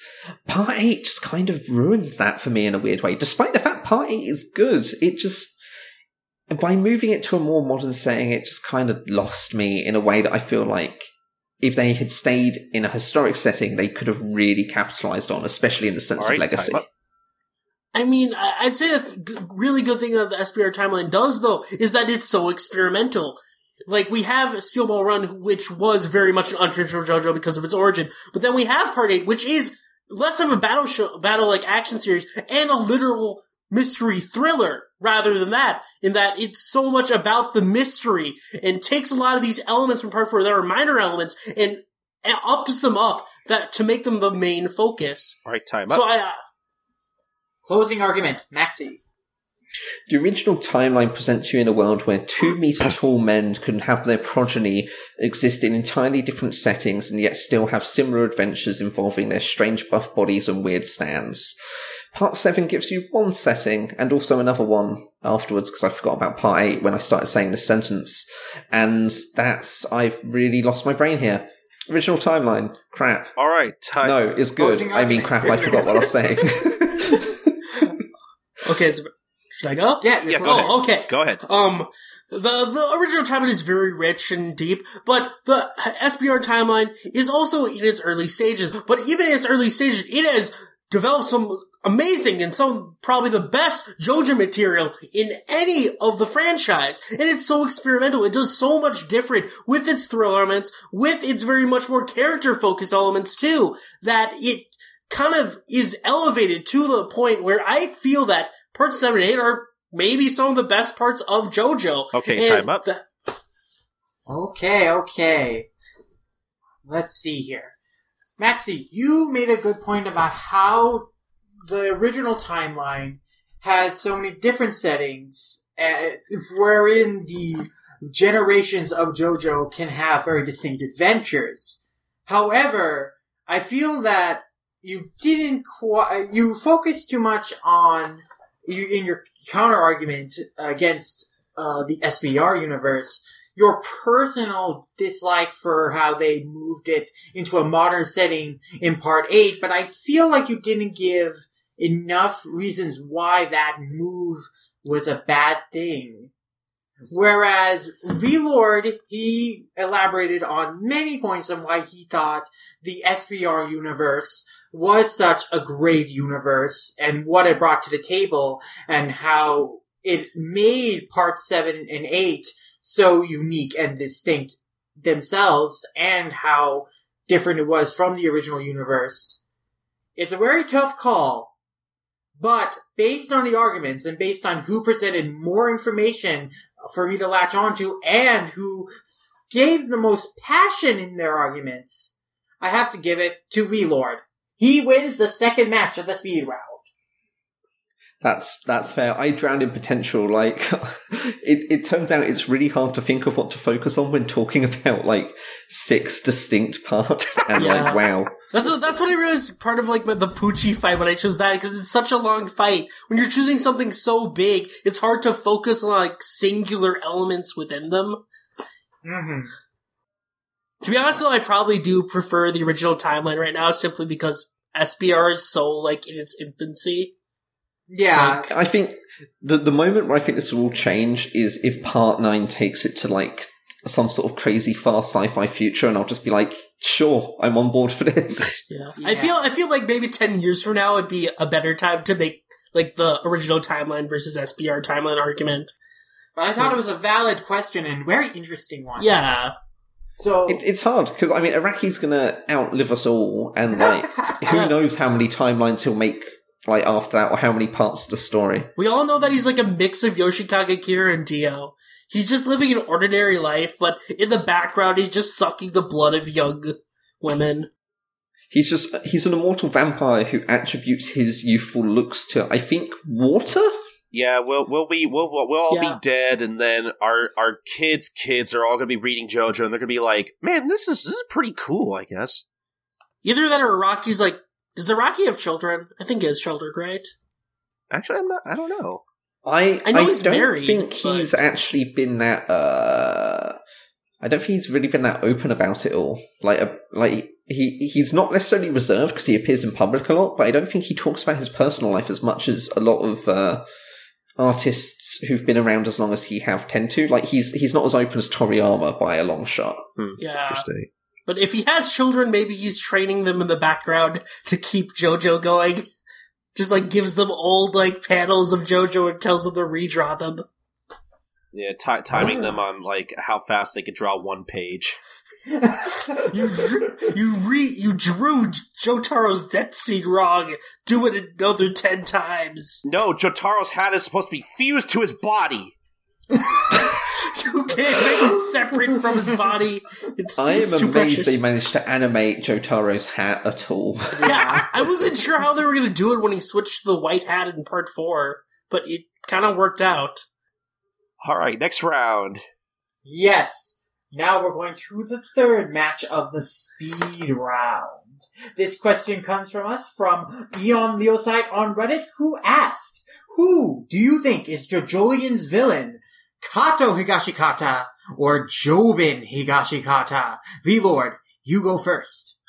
Okay, personally, I feel it's too early to even, like, make this argument, but I'd have to go with Jobin, since Jobin has been established very much as this villain since even before Damo Tamaki had gotten into the fray, and he was revealed to be, like, the main villain of the first half.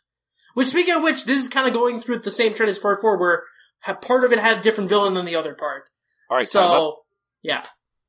Right, Maxie. Actually, do you know who Kato Higashikata is? Did you get that far? I don't think so. Okay. What I'm going to do is I'm going to question knock. This doesn't work. No, I'm ready. I'm ready for this. It's going to be perfect. I'm ready. Okay. You can try. I'll allow it. Go. It's that really messed up dog, secret third option. Like, genuinely, it doesn't matter what the actual villain is in Jojo Lion. We all had to look at that freakish dog with its non-bending stubby legs and terrifying face. Like, whoever the villain is, that dog is the true haunting enemy of Jojo Lion. All right, time up. Counter argument, Relar. Okay, can you clarify, like, what dog are you referring to? Oh, did you not remember this dog? Oh my god, this dog was horrifying. It's when the girl, I'm really bad with the names. Yashuo? Yeah, Yasuho. When she ends up like waking up in like a secret part or a different part of the Higashikata house, and like the kid's there, and there's just this dog the kid has, and it just looks. Oh my god, it's the worst. Have you not seen this dog? I'll have to look it up again. I think I remember it, so... Yeah. Hold on, Okay. I'm going to send it into the Skype chat, which isn't amazing listening. Am I still being timed right now? No, you I'm should not. be. I let Maxie explain himself a bit.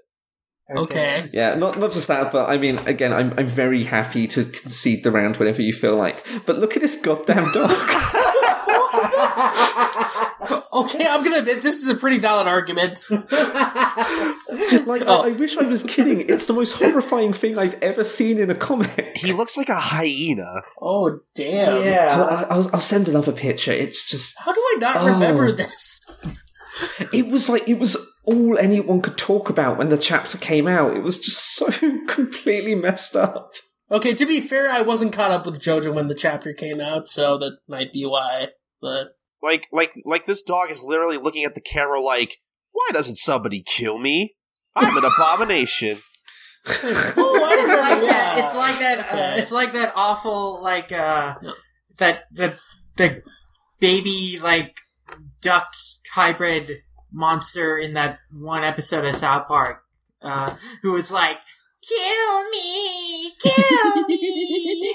It was from the Water or Die episode. Douche and Turd from season 8. Oh, like, yeah. In the PETA, like when Stan went to the PETA camp, there's this like... Oh, the animal that's being forced to be vegetarian or whatever? No, it's it's like the offspring of this one PETA member and an ostrich. Oh, like God, horrible, that thing. horrible, I know what he's mutant. talking about. Like, it was that was a disturbing scene. Yeah. But yeah, that's not a dog. Yeah. No. It's something that's been made in Monster Factory. Like, it is a goof. Okay, stop. So this is not, obviously there's no gonna be a winner for this match because neither of you could make an argument. Should we just make it a draw then? No, there's no draw. Actually, I am going to choose another question that Eon Leoside asked. And this is not going to be like a debate. This is who can explain this better. And the question he asked is, how does King Crimson work? Of course. Relord. Okay, so they explain this actually in the translator notes, like when Part 5 was scanned, but pretty much, King Crimson skips time, and everything within that period of time, it doesn't happen. So the cause and effect does not happen. And they kind of show this pretty well during the Metallica fight, where the sand user in Metallica, I forget his name, he fires his gun, and then Diavolo activates King Crimson, and the bullet passes through Diavolo, but Diavolo's not shot, because everything that was in motion during that 5-second period skips forward by 5 seconds. But all the effects within that time period, which would be Diavolo getting shot, does not happen. And this is why Giorno was able to reset that to 0. Because if Diavolo can't skip time and do those effects, resetting that to 0 makes nothing happen. Okay, I think I made a mistake. I should have just had you explain this in 1 second so Maxie could have a chance to actually give an opposing explanation that would be competitive. I can say something else that's interesting about it if you want. That would be my counter argument. Okay, let's hear it.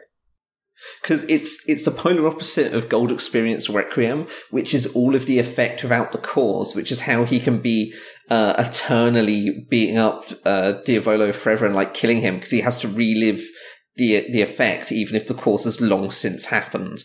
So it's like it's actually, it makes them a really interesting hero villain pairing in a similar way to how like Jonathan Joestar and Dio are interesting, because they're opposed through like a family conflict, despite not really being related. But you know their deal. That's happened. But like, you kind of just get this really weird sort of high concept face off between the ideas of cause without effect and effect without cause. And like, that's the linchpin that the end of that part of the story runs on, and that's insane. Yeah. Yeah. Okay, but I messed up. I can't really compare those arguments. Sid, should we just make this a draw? No, we are going to. You are okay. This time. Okay, Sid. Okay, this time I'm going to ask you a question. I'm going to ask you a question, Sid. and Wheelord. Yeah. No, Sid, I was going to say, can you if you're going to use a different question, can you reintroduce the speed round so I can maybe edit some of that out? What? Reintroduce the speed round? This is the third round. I meant reintroduce the question so I can maybe kind of clean up a little bit, because a lot of that was kind of a clusterfuck. Or do you want to keep it in? You want to cut out all the stuff we just talked about? I thought that was funny. Okay, fine. We'll keep it in. We'll do it live. Yeah. Okay. Every time someone listens, guys, listen. Okay. This time, in one sentence, you need to answer this question. Okay. One sentence. Wheelord, when I ask this, you give one sentence response. Maxie, you give a one sentence response. I choose the winner based on how good that one sentence response is. Okay. Alright. This is another question from Eon Leosite. He asks, why did Speedwagon never have a son? Wheelord, your answer. He wanted to stay a bachelor. And he had an oil magnet. Okay, Maxie, your answer. Because he's really hideous and unpleasant, more so as he gets older. I disagree with that. Up. Maxie wins. That's a funnier answer. Manga fights is rigged. The thing is, right, maybe I'm just jealous because he has full-blown curls and I only have waves. Or at least I do now. I used to have, like, ringlets, and as I've gotten older, my hair's just... It just looks like someone exploded me. Huh. Okay. Maxie wins the third match of the speed round. Arbitrarily. I wish I could be in the minds of like everybody listening to this and being like, I want to see the reactions of all the people who are like, man, Cole was a pretty bad judge. He couldn't do anything right, and then just listening to Sid try to come up with like 3 different questions trying to save the round. Can we have Colton judge this? Hey. Wait. It's not my fault. It's not my fault I didn't know Maxie didn't read all of Part 8. I'll be fair. To be honest here, even if he had read all of Part 8 up to this point, it still isn't a very good question. You can speculate. It's a good question, but I feel, he says with no knowledge, but I feel like it's a difficult one because, like... It's a difficult one to debate. How do you judge it, I think, is the main problem. Part 8 is kind of following the same structure as Part 4, though, where it's 2 very different villains, and we're still in the infancy of this second half of Part 8. So, we can't really... I'm ready. I've got it, because I'm reading Wikipedia. Jobin's the villain because he smuggles fruit? Yeah, Jobin is most likely the villain because he's smuggling the rock people fruit. Oh, wait, what? Man, what the hell? Listening to any of this out of context is kind of screwing with me. I'm not even going to lie. Colton, this is Part 8 in a nutshell. It's about a guy with 4 testicles and amnesia who's fighting rock people to find magic fruit. That sounds like JoJo's. I can't argue that. Part of my argument for Jolene in the first round of the manga fights was going to be based around the fact that the next most feminine character out of the whole cast has 4 testicles, and that's 4 more than she has. Yeah, that's pretty true. Especially with all those color pages and covers, they really like feminize alternate timeline Josuke. Which is great. Like androgyny's kind of Araki's strong point coming into his like current art style. But man, like he's a very interesting protagonist, the new Josuke. Also, Colton, I understand how you've been feeling most of this manga fights now, because I'm reading about stuff that's happened in JoJo Line since I stopped, like, reading anything illegally, and I'm lost. Oh, It wow. is pretty crazy, everything that happens. Okay, so but- that was the third debate question, right? Yes. But the next one should be a lot more easier to answer. It better be. Yes. A lot more organized too, hopefully. Yes, it should, because this one, Lord, comes from your friend Eaton on Oh, Facebook, God. who asks, who would win in a free-for-all between all the main villains and the JoJos? Oh, jeez. Maxie, since you won the last match, you go first. Who would win? In a free-for-all, it's Poochie. Because when it comes down to it, like, out of all the main villains, he's the one who can just restart the whole universe, like, given enough time. And he's generally unassuming enough that if you go in thinking they're all gonna, like, want to fight each other, he's the one who'll just stand to the side and say, and you're gone. Alright, Lord, who do you think will win? It's the heroes, because in all the No, you established... choose one character. Huh? It's a free-for-all. Oh, in the free-for-all, Giorno. Yeah. Because in all Oh, the crap. established lore of JoJo, outside of the main stuff, we see that he is immune to Made in Heaven. Gold Experience Requiem is OP as heck. It can defeat anything, because it resets everything to zero, which makes every power useless. Alright, counter-argument, Maxie. Okay, I need this question answered as quickly as possible to fit into my time limit. But which one of the vampires from part 2 ends up getting thrown into space and just eventually stops thinking? Cars. Okay, Cars would probably win then, really, despite the fact I said Poochie, because he is also the only one who could theoretically have survived the restarting of the universe, because he is completely immortal. So, but I'm going to stick with Poochie because I said Poochie. I just wanted to throw out that there's 2 characters who could potentially have survived the end of part 6. All right, time up. Yeah, I didn't use that Okay, pop. counter-argument. Lord. Yeah, Cars is technically immune to, at least if we go off the George Joestar novel, which isn't really canon, but because in that, like, there's 36 different Carses, because Made in Heaven resets 36 times, so they all land up on, like, some random planet, and they just create an army of Carses. What? Wait, is this real? Yeah, this is real. Is this I'm the one still by waiting for this novel to be translated. Is this the It's one like by a- Missy Owison? This is like an 800-page novel. But the Owison novel's Over Heaven. That's like a translation of Dio's like journal thing. I was going to say, because that sounded like such a Nisio concept that I'm really surprised it's the other novel. But yeah, Nisi Osen did the Dio novel. Yeah. Then the creator of Boogie Pop did Purple Haze Feedback. Oh, that also explains a lot. Yeah. But yeah, going back to actual focus here. Yeah, you can't really argue against Giorno because he literally resets everything to zero. And all of the extended lore of JoJo shows that he is immune to Made in Heaven. Nothing Made in Heaven can hurt it. All right, time up. So, yeah. Okay. Closing argument, Maxie. Maybe Poochie would get lucky and Jojo would just forget to use his power? That seems likely. I'm going to argue that. That's what's going to happen. All right, time up. Lord, closing argument. Okay, I don't think that would happen because Giorno wasn't even aware of his reset to zero power at the end of part 5, and he still was able to reset Diablo's powers to zero, so it's like subconsciously activated within his stand. Yeah, I remembered as I said it. Yeah, Giorno's just completely OP. Jojo wins. Araki really did not think that through. Okay, time up. Yeah, so I think V-Lord articulated why Giorno would be able to beat, even as how insanely powerful Made in Heaven is, Giorno's stand is just so OP that, yeah, he would probably survive Made in Heaven. So, winner of this round is V-Lord. I mean, winner of this match is V-Lord. Oh, yeah. Yeah, round. I'm okay with that because there's no arguing. Giorno is like, he's the Goku Superman of JoJo. He really is. He's like the Saitama of JoJo.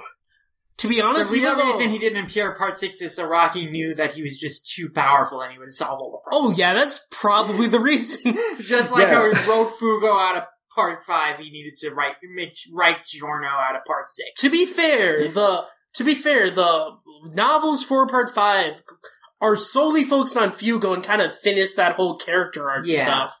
And Araki himself has even recommended those novels to readers as supplementary material to Part 5. Alright, so we're down to our final question of this manga fight.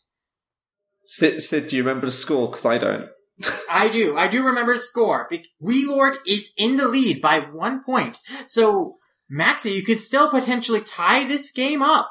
Wait, will there be a tiebreaker then, or? There will be. Okay. But Maxie, you still have a chance of survival if you can win this next one. The final question of the speed round. What is the most bizarre moment of JoJo's Bizarre Adventure? This is a question asked by us from Sanchez Knights on Reddit, and I think it's an appropriate way to end this manga fight off. JoJo's is a bizarre series. Well, gentlemen, what is the most bizarre moment? V-Lord, you begin.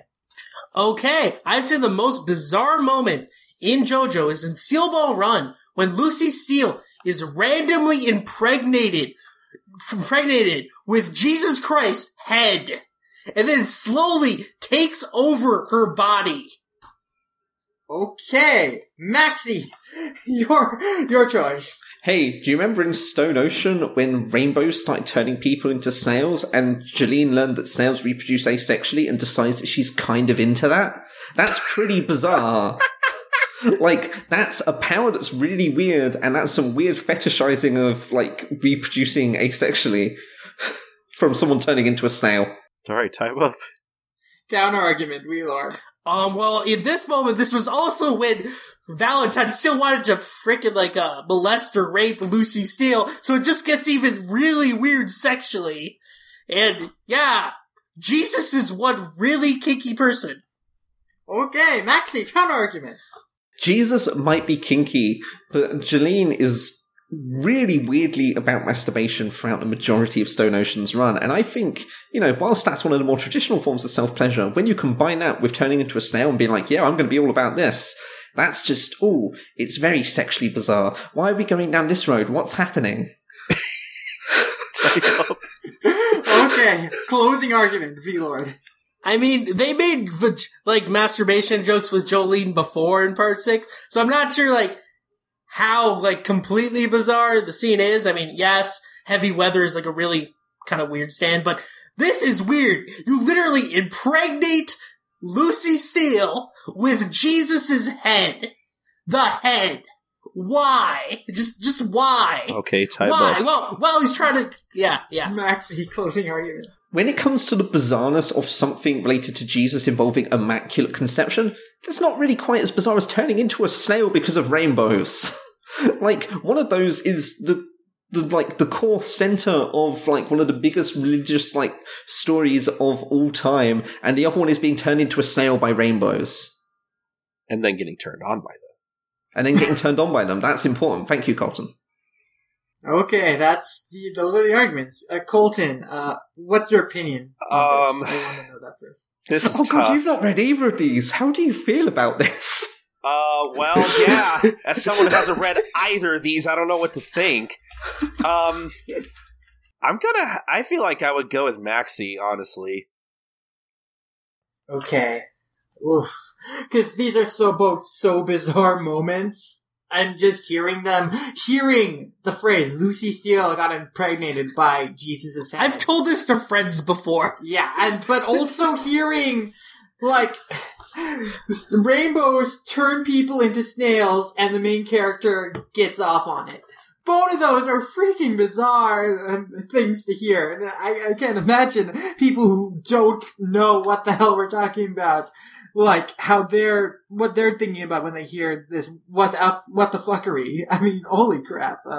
Yeah, these are both really bizarre moments.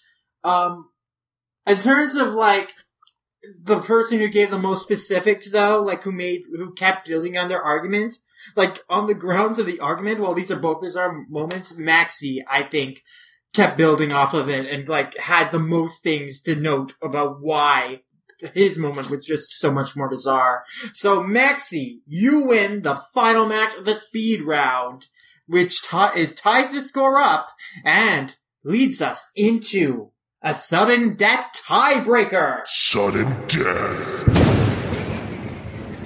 So, we talked a lot about really cool powers in our Best Stand in JoJo's match. But JoJo's has a lot of really bizarre, weird, and strange powers in it. So, Sanchez Knights on Reddit asks, what is the best use of a useless power in JoJo's? Maxie, since you won the last match, you get to go first. Oh, Jesus. Best use of a useless one.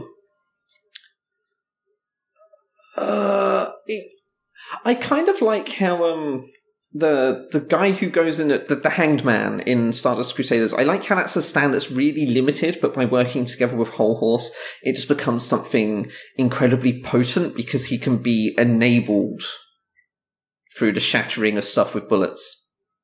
Okay, V-Lord, your choice. I'd have to go with, wait, so it's a useless stand, right? Useless power. That's a tough one, but, okay, I'm gonna go with the sun, because the sun is just a literal sun. I mean, come on. Like, what use does that usually have? But at least the guy, like, he made his own fortress and stuff, camouflaged himself in the middle of nowhere, and utilized the power to fool people into actually thinking that it's just a regular sun and they're just slowly dehydrating. All right, time up. For stands, yeah. Maxie, counter argument. The thing is, the sun's not even, like, it's not even used very well because, like, as smart as he was trying to be in his use of it, ultimately everyone could, like, eventually work out, well, everyone except for, is it Polnareff who doesn't work it out? Joseph. Of course it is, because oh my god, yeah. Yeah, like, everyone except him kind of works out that there's this mirror and just goes like, oh yeah, this is dumb. So, right, it's a good use of it, but it falls apart. Wheelord, counter argument. I mean, it took them a pretty long time to actually figure it out. If they hadn't noticed, like, the differences between the rocks, which was really hard to tell, they would have just, like, pretty much died from dehydration. So, for the fact that he had such a useless stand, he used it in a way that at least works really well for a situation. He found a situation where it's actually useful. All right, time up. Alright, closing argument, Maxie. I think as much as both these stands are useless, I think the thing that really helps with the levels of uselessness is I feel like the sun could, just as a massive ball of heat, be used in many scenarios. The Hanged Man can only be used in a scenario where there's reflections. So, dark room, oh, he's boned. Rubbish. But right. Used cleverly in the comic. I almost forgot what the question was there for a second. Alright. Best use of a useless power. Yeah. So there you go. It's used well despite the fact it's very easily defeatable without the assistance of another stand. That's my closing argument. V-Lord, closing argument. I mean, I'd argue that Hangman can be useful in situations because it is reflections, and there are still a lot of reflections in daily life that he can literally just bounce in and out of, and he was a serial killer. So clearly he had been using that stand well. It's not really a useless stand, like, without a help. But the sun is useless. The sun is terrible. But the user at least uses it in a very good way, in an effective way. Right, time up. And if they had, yeah. Okay, Colton, your opinion. Honestly, I feel like if I were to choose, I kind of disagree with Maxie, because I feel like I would go with V-Lord's choice just because I feel like, yeah, the Hangman isn't as useful without another stand user like Whole Horse. I still feel like he gave Polnareff and Kakyoin plenty of trouble on its own. That's fair. I agree.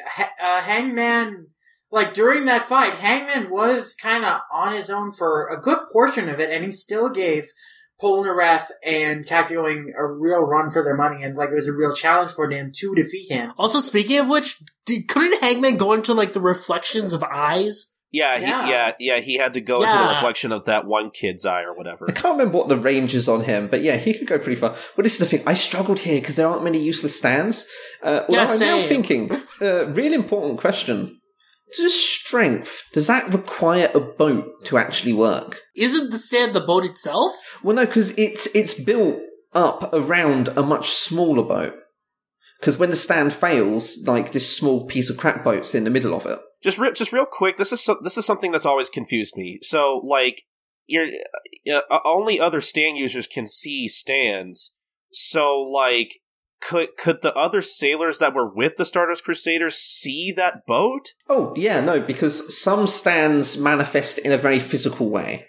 Yeah, there's some stands that are only like astro projections, and then there's like literal physical stands. Yeah, they're called corporeal stands. Or corporeal. I never pronounced that right, sorry. But yeah, like people can see like whatever Kira's like bomb thing is that tracks people. Sheer heart attack. Yeah, people can see that because it's like a physical object that's manifested as a stand, but like people can't see Star Platinum because that's like an astral projection. I investigated. It turns out that what strength actually does is it brings out the full potential of an inanimate object. So it was bound to a yacht, so it made a boat, but he could easily attach it to a pencil and just make the most deadly pencil known to man. Or ape. That's actually pretty useful. Yeah, that's a really great power, so I'm glad I couldn't go for that one. But, going back into judging this match, I have to say, well, Maxi made a good argument. Ultimately, I think that his stand, the Hangman, it isn't a useless power. As we've discussed, the Hangman is actually quite useful and quite formidable. Whereas the Sun, that is the ultimate joke stand. That is like a 2-chapter fight, if you want to call it that. But it still, like, gave this sense of dread for a lot of the characters who didn't know what was going on at the beginning. Even though they all started laughing when they realized how dumb and useless the power actually was. But when they were leaving, they commented, "The Sun, what a formidable stand," though we never really learned who the user was. And then it was later revealed in a guidebook that the user was named Arabia Fats. Where they actually gave him a name? Yeah. Yeah, Arabia Fats, it's amazing. Yeah. Oh my god. But the Sun is I think between the two, the Sun is a power that you can legitimately call useless, but the way it was used was so memorable and led to some of the funniest moments in the series that I think it had a really great usage out of it.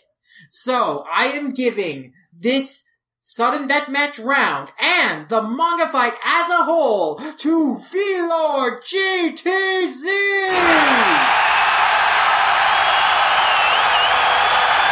I am very surprised by this. I'm not at all. You argued your ass off. Yeah. I mean, to be honest, like, last few days I've been telling Sid, like, yeah, Maxi's gonna murder me. Maxi's just gonna crave me. It's gonna be like 0-5. Yeah. I think the thing that works against me is I'm always too willing to concede points to people, and that kind of weakens my own argument. But it's because I really like how people argue their points. Like, I don't know. I love manga fights as a format. It's worked out real well. Yeah, manga fights is fun. I love them too. This was an incredible manga fight. Thank you guys for coming on here. This was so much fun. I hope people enjoyed it, even with the craziness we got in the middle of the speed round there. In fact, maybe they enjoyed it more because of that. But yeah, this was exceptionally great. This was, just wow. This was a great way to celebrate 30 years of JoJo and just have a great fun discussion on the series. I guess now we kind of wrap up. I guess one thing, though, I want to mention before we start wrapping up here is that I love doing manga fights, and we've been having like so much fun within the last couple of months. I will have to sadly note, though, that we won't be doing another manga fight for the short term. They take a lot of time to edit, and so I kind of need to pass the editing duties for manga fights from Colton to me, just because it's taking up too much of his time right now. But right now, I'm not in a position where I can really edit manga fights either. So, not until I get out of school, because I have to focus on schoolwork, thesis film, a bunch of things that are taking up my time. So, after this episode, manga fights will be on hiatus for a little bit, but you should expect it to return in the summer or late spring, maybe April, May. So, it won't be a long hiatus, but I will note that there won't be another manga fight for the next couple of months until things kind of level out for us and we can have more time to spend editing the show. But for now, don't expect another manga fight until late April at the earliest, I want to say. Yeah, I think that's fair. But be assured that we have some great plans for manga fights later this year. Some really exciting ideas we've thrown around, and like a lot of topics that I'm looking forward to doing. A lot of suggestions from you, the listeners, that I want to try out too. So manga fights will return, and it's going to be a heck of a fun time. So really look forward to that, you guys. And yeah, I think it's time we can start wrapping up the show. So Maxi, where can the good people find you? At the moment, the main place to find me will be on Twitter under my new handle of Maxi the Bee, all as one word. It's Maxi with a Y. It's part of a minor rebranding as I'm heading towards actually doing fresh new content, including Friendship Effort Victory and like actual reviews and write-ups of manga, comics, and music, because I kind of want to have an excuse to just vent my spleen on things I enjoy, which I'm pretty sure is not how you use the phrase vent your spleen, but regardless, Maxi the Bee on Twitter. Alright. V-Lord, how about you? Yeah, you can find me at VLordGTZ, VLORDGTZ. I'm not doing too much right now since I'm focusing on college and getting my finance degree. But if you want to talk about JoJo or Detective Conan, those are like the big two things that I'm obsessed with. So, yeah, if you want to talk about those, hit me up. All right. As for myself, you can find me as at Lumromayasha on Twitter, My Anime List, and Animation Revelation. I'm taking kind of an internet hiatus for the moment right now, however. So you won't really see me tweeting or posting much on any of those sites, at least not until the summer. But if you want to get in contact with me, you can get in contact with me through direct message on Twitter, and I will answer those. And you can, if you're interested in my artwork at all, you can look up my art blog on Tumblr at Sid Gupta's Awesome Art Blog. And now, Colton, how about you take it away and close off with, talking about yourself and promoting All Comic a little bit. Yes, so, I didn't speak as much, but I still had fun with this manga fight, however unorganized it got it sometimes. But hey, people probably will find that funny. I think it's kind of funny. I'm going to hate editing it, but I'm sure people will find it funny. You're good moral support. Yes, good. Yes, thank you. I tried. But, if you want to follow me on Twitter, you can find me at SniperKing323. That's SNIPERKING323. I do a lot of other podcasts, like I mentioned just a bit ago. I aside from all the podcasts I help edit for All Comic, I also run and edit a Gintama podcast called Life Lessons, the Gintama Manga Cast. Essentially, we go over the Gintama manga from the beginning and basically go through the old Viz Media release that is, it's discontinued, but it's still out there if you want to buy it.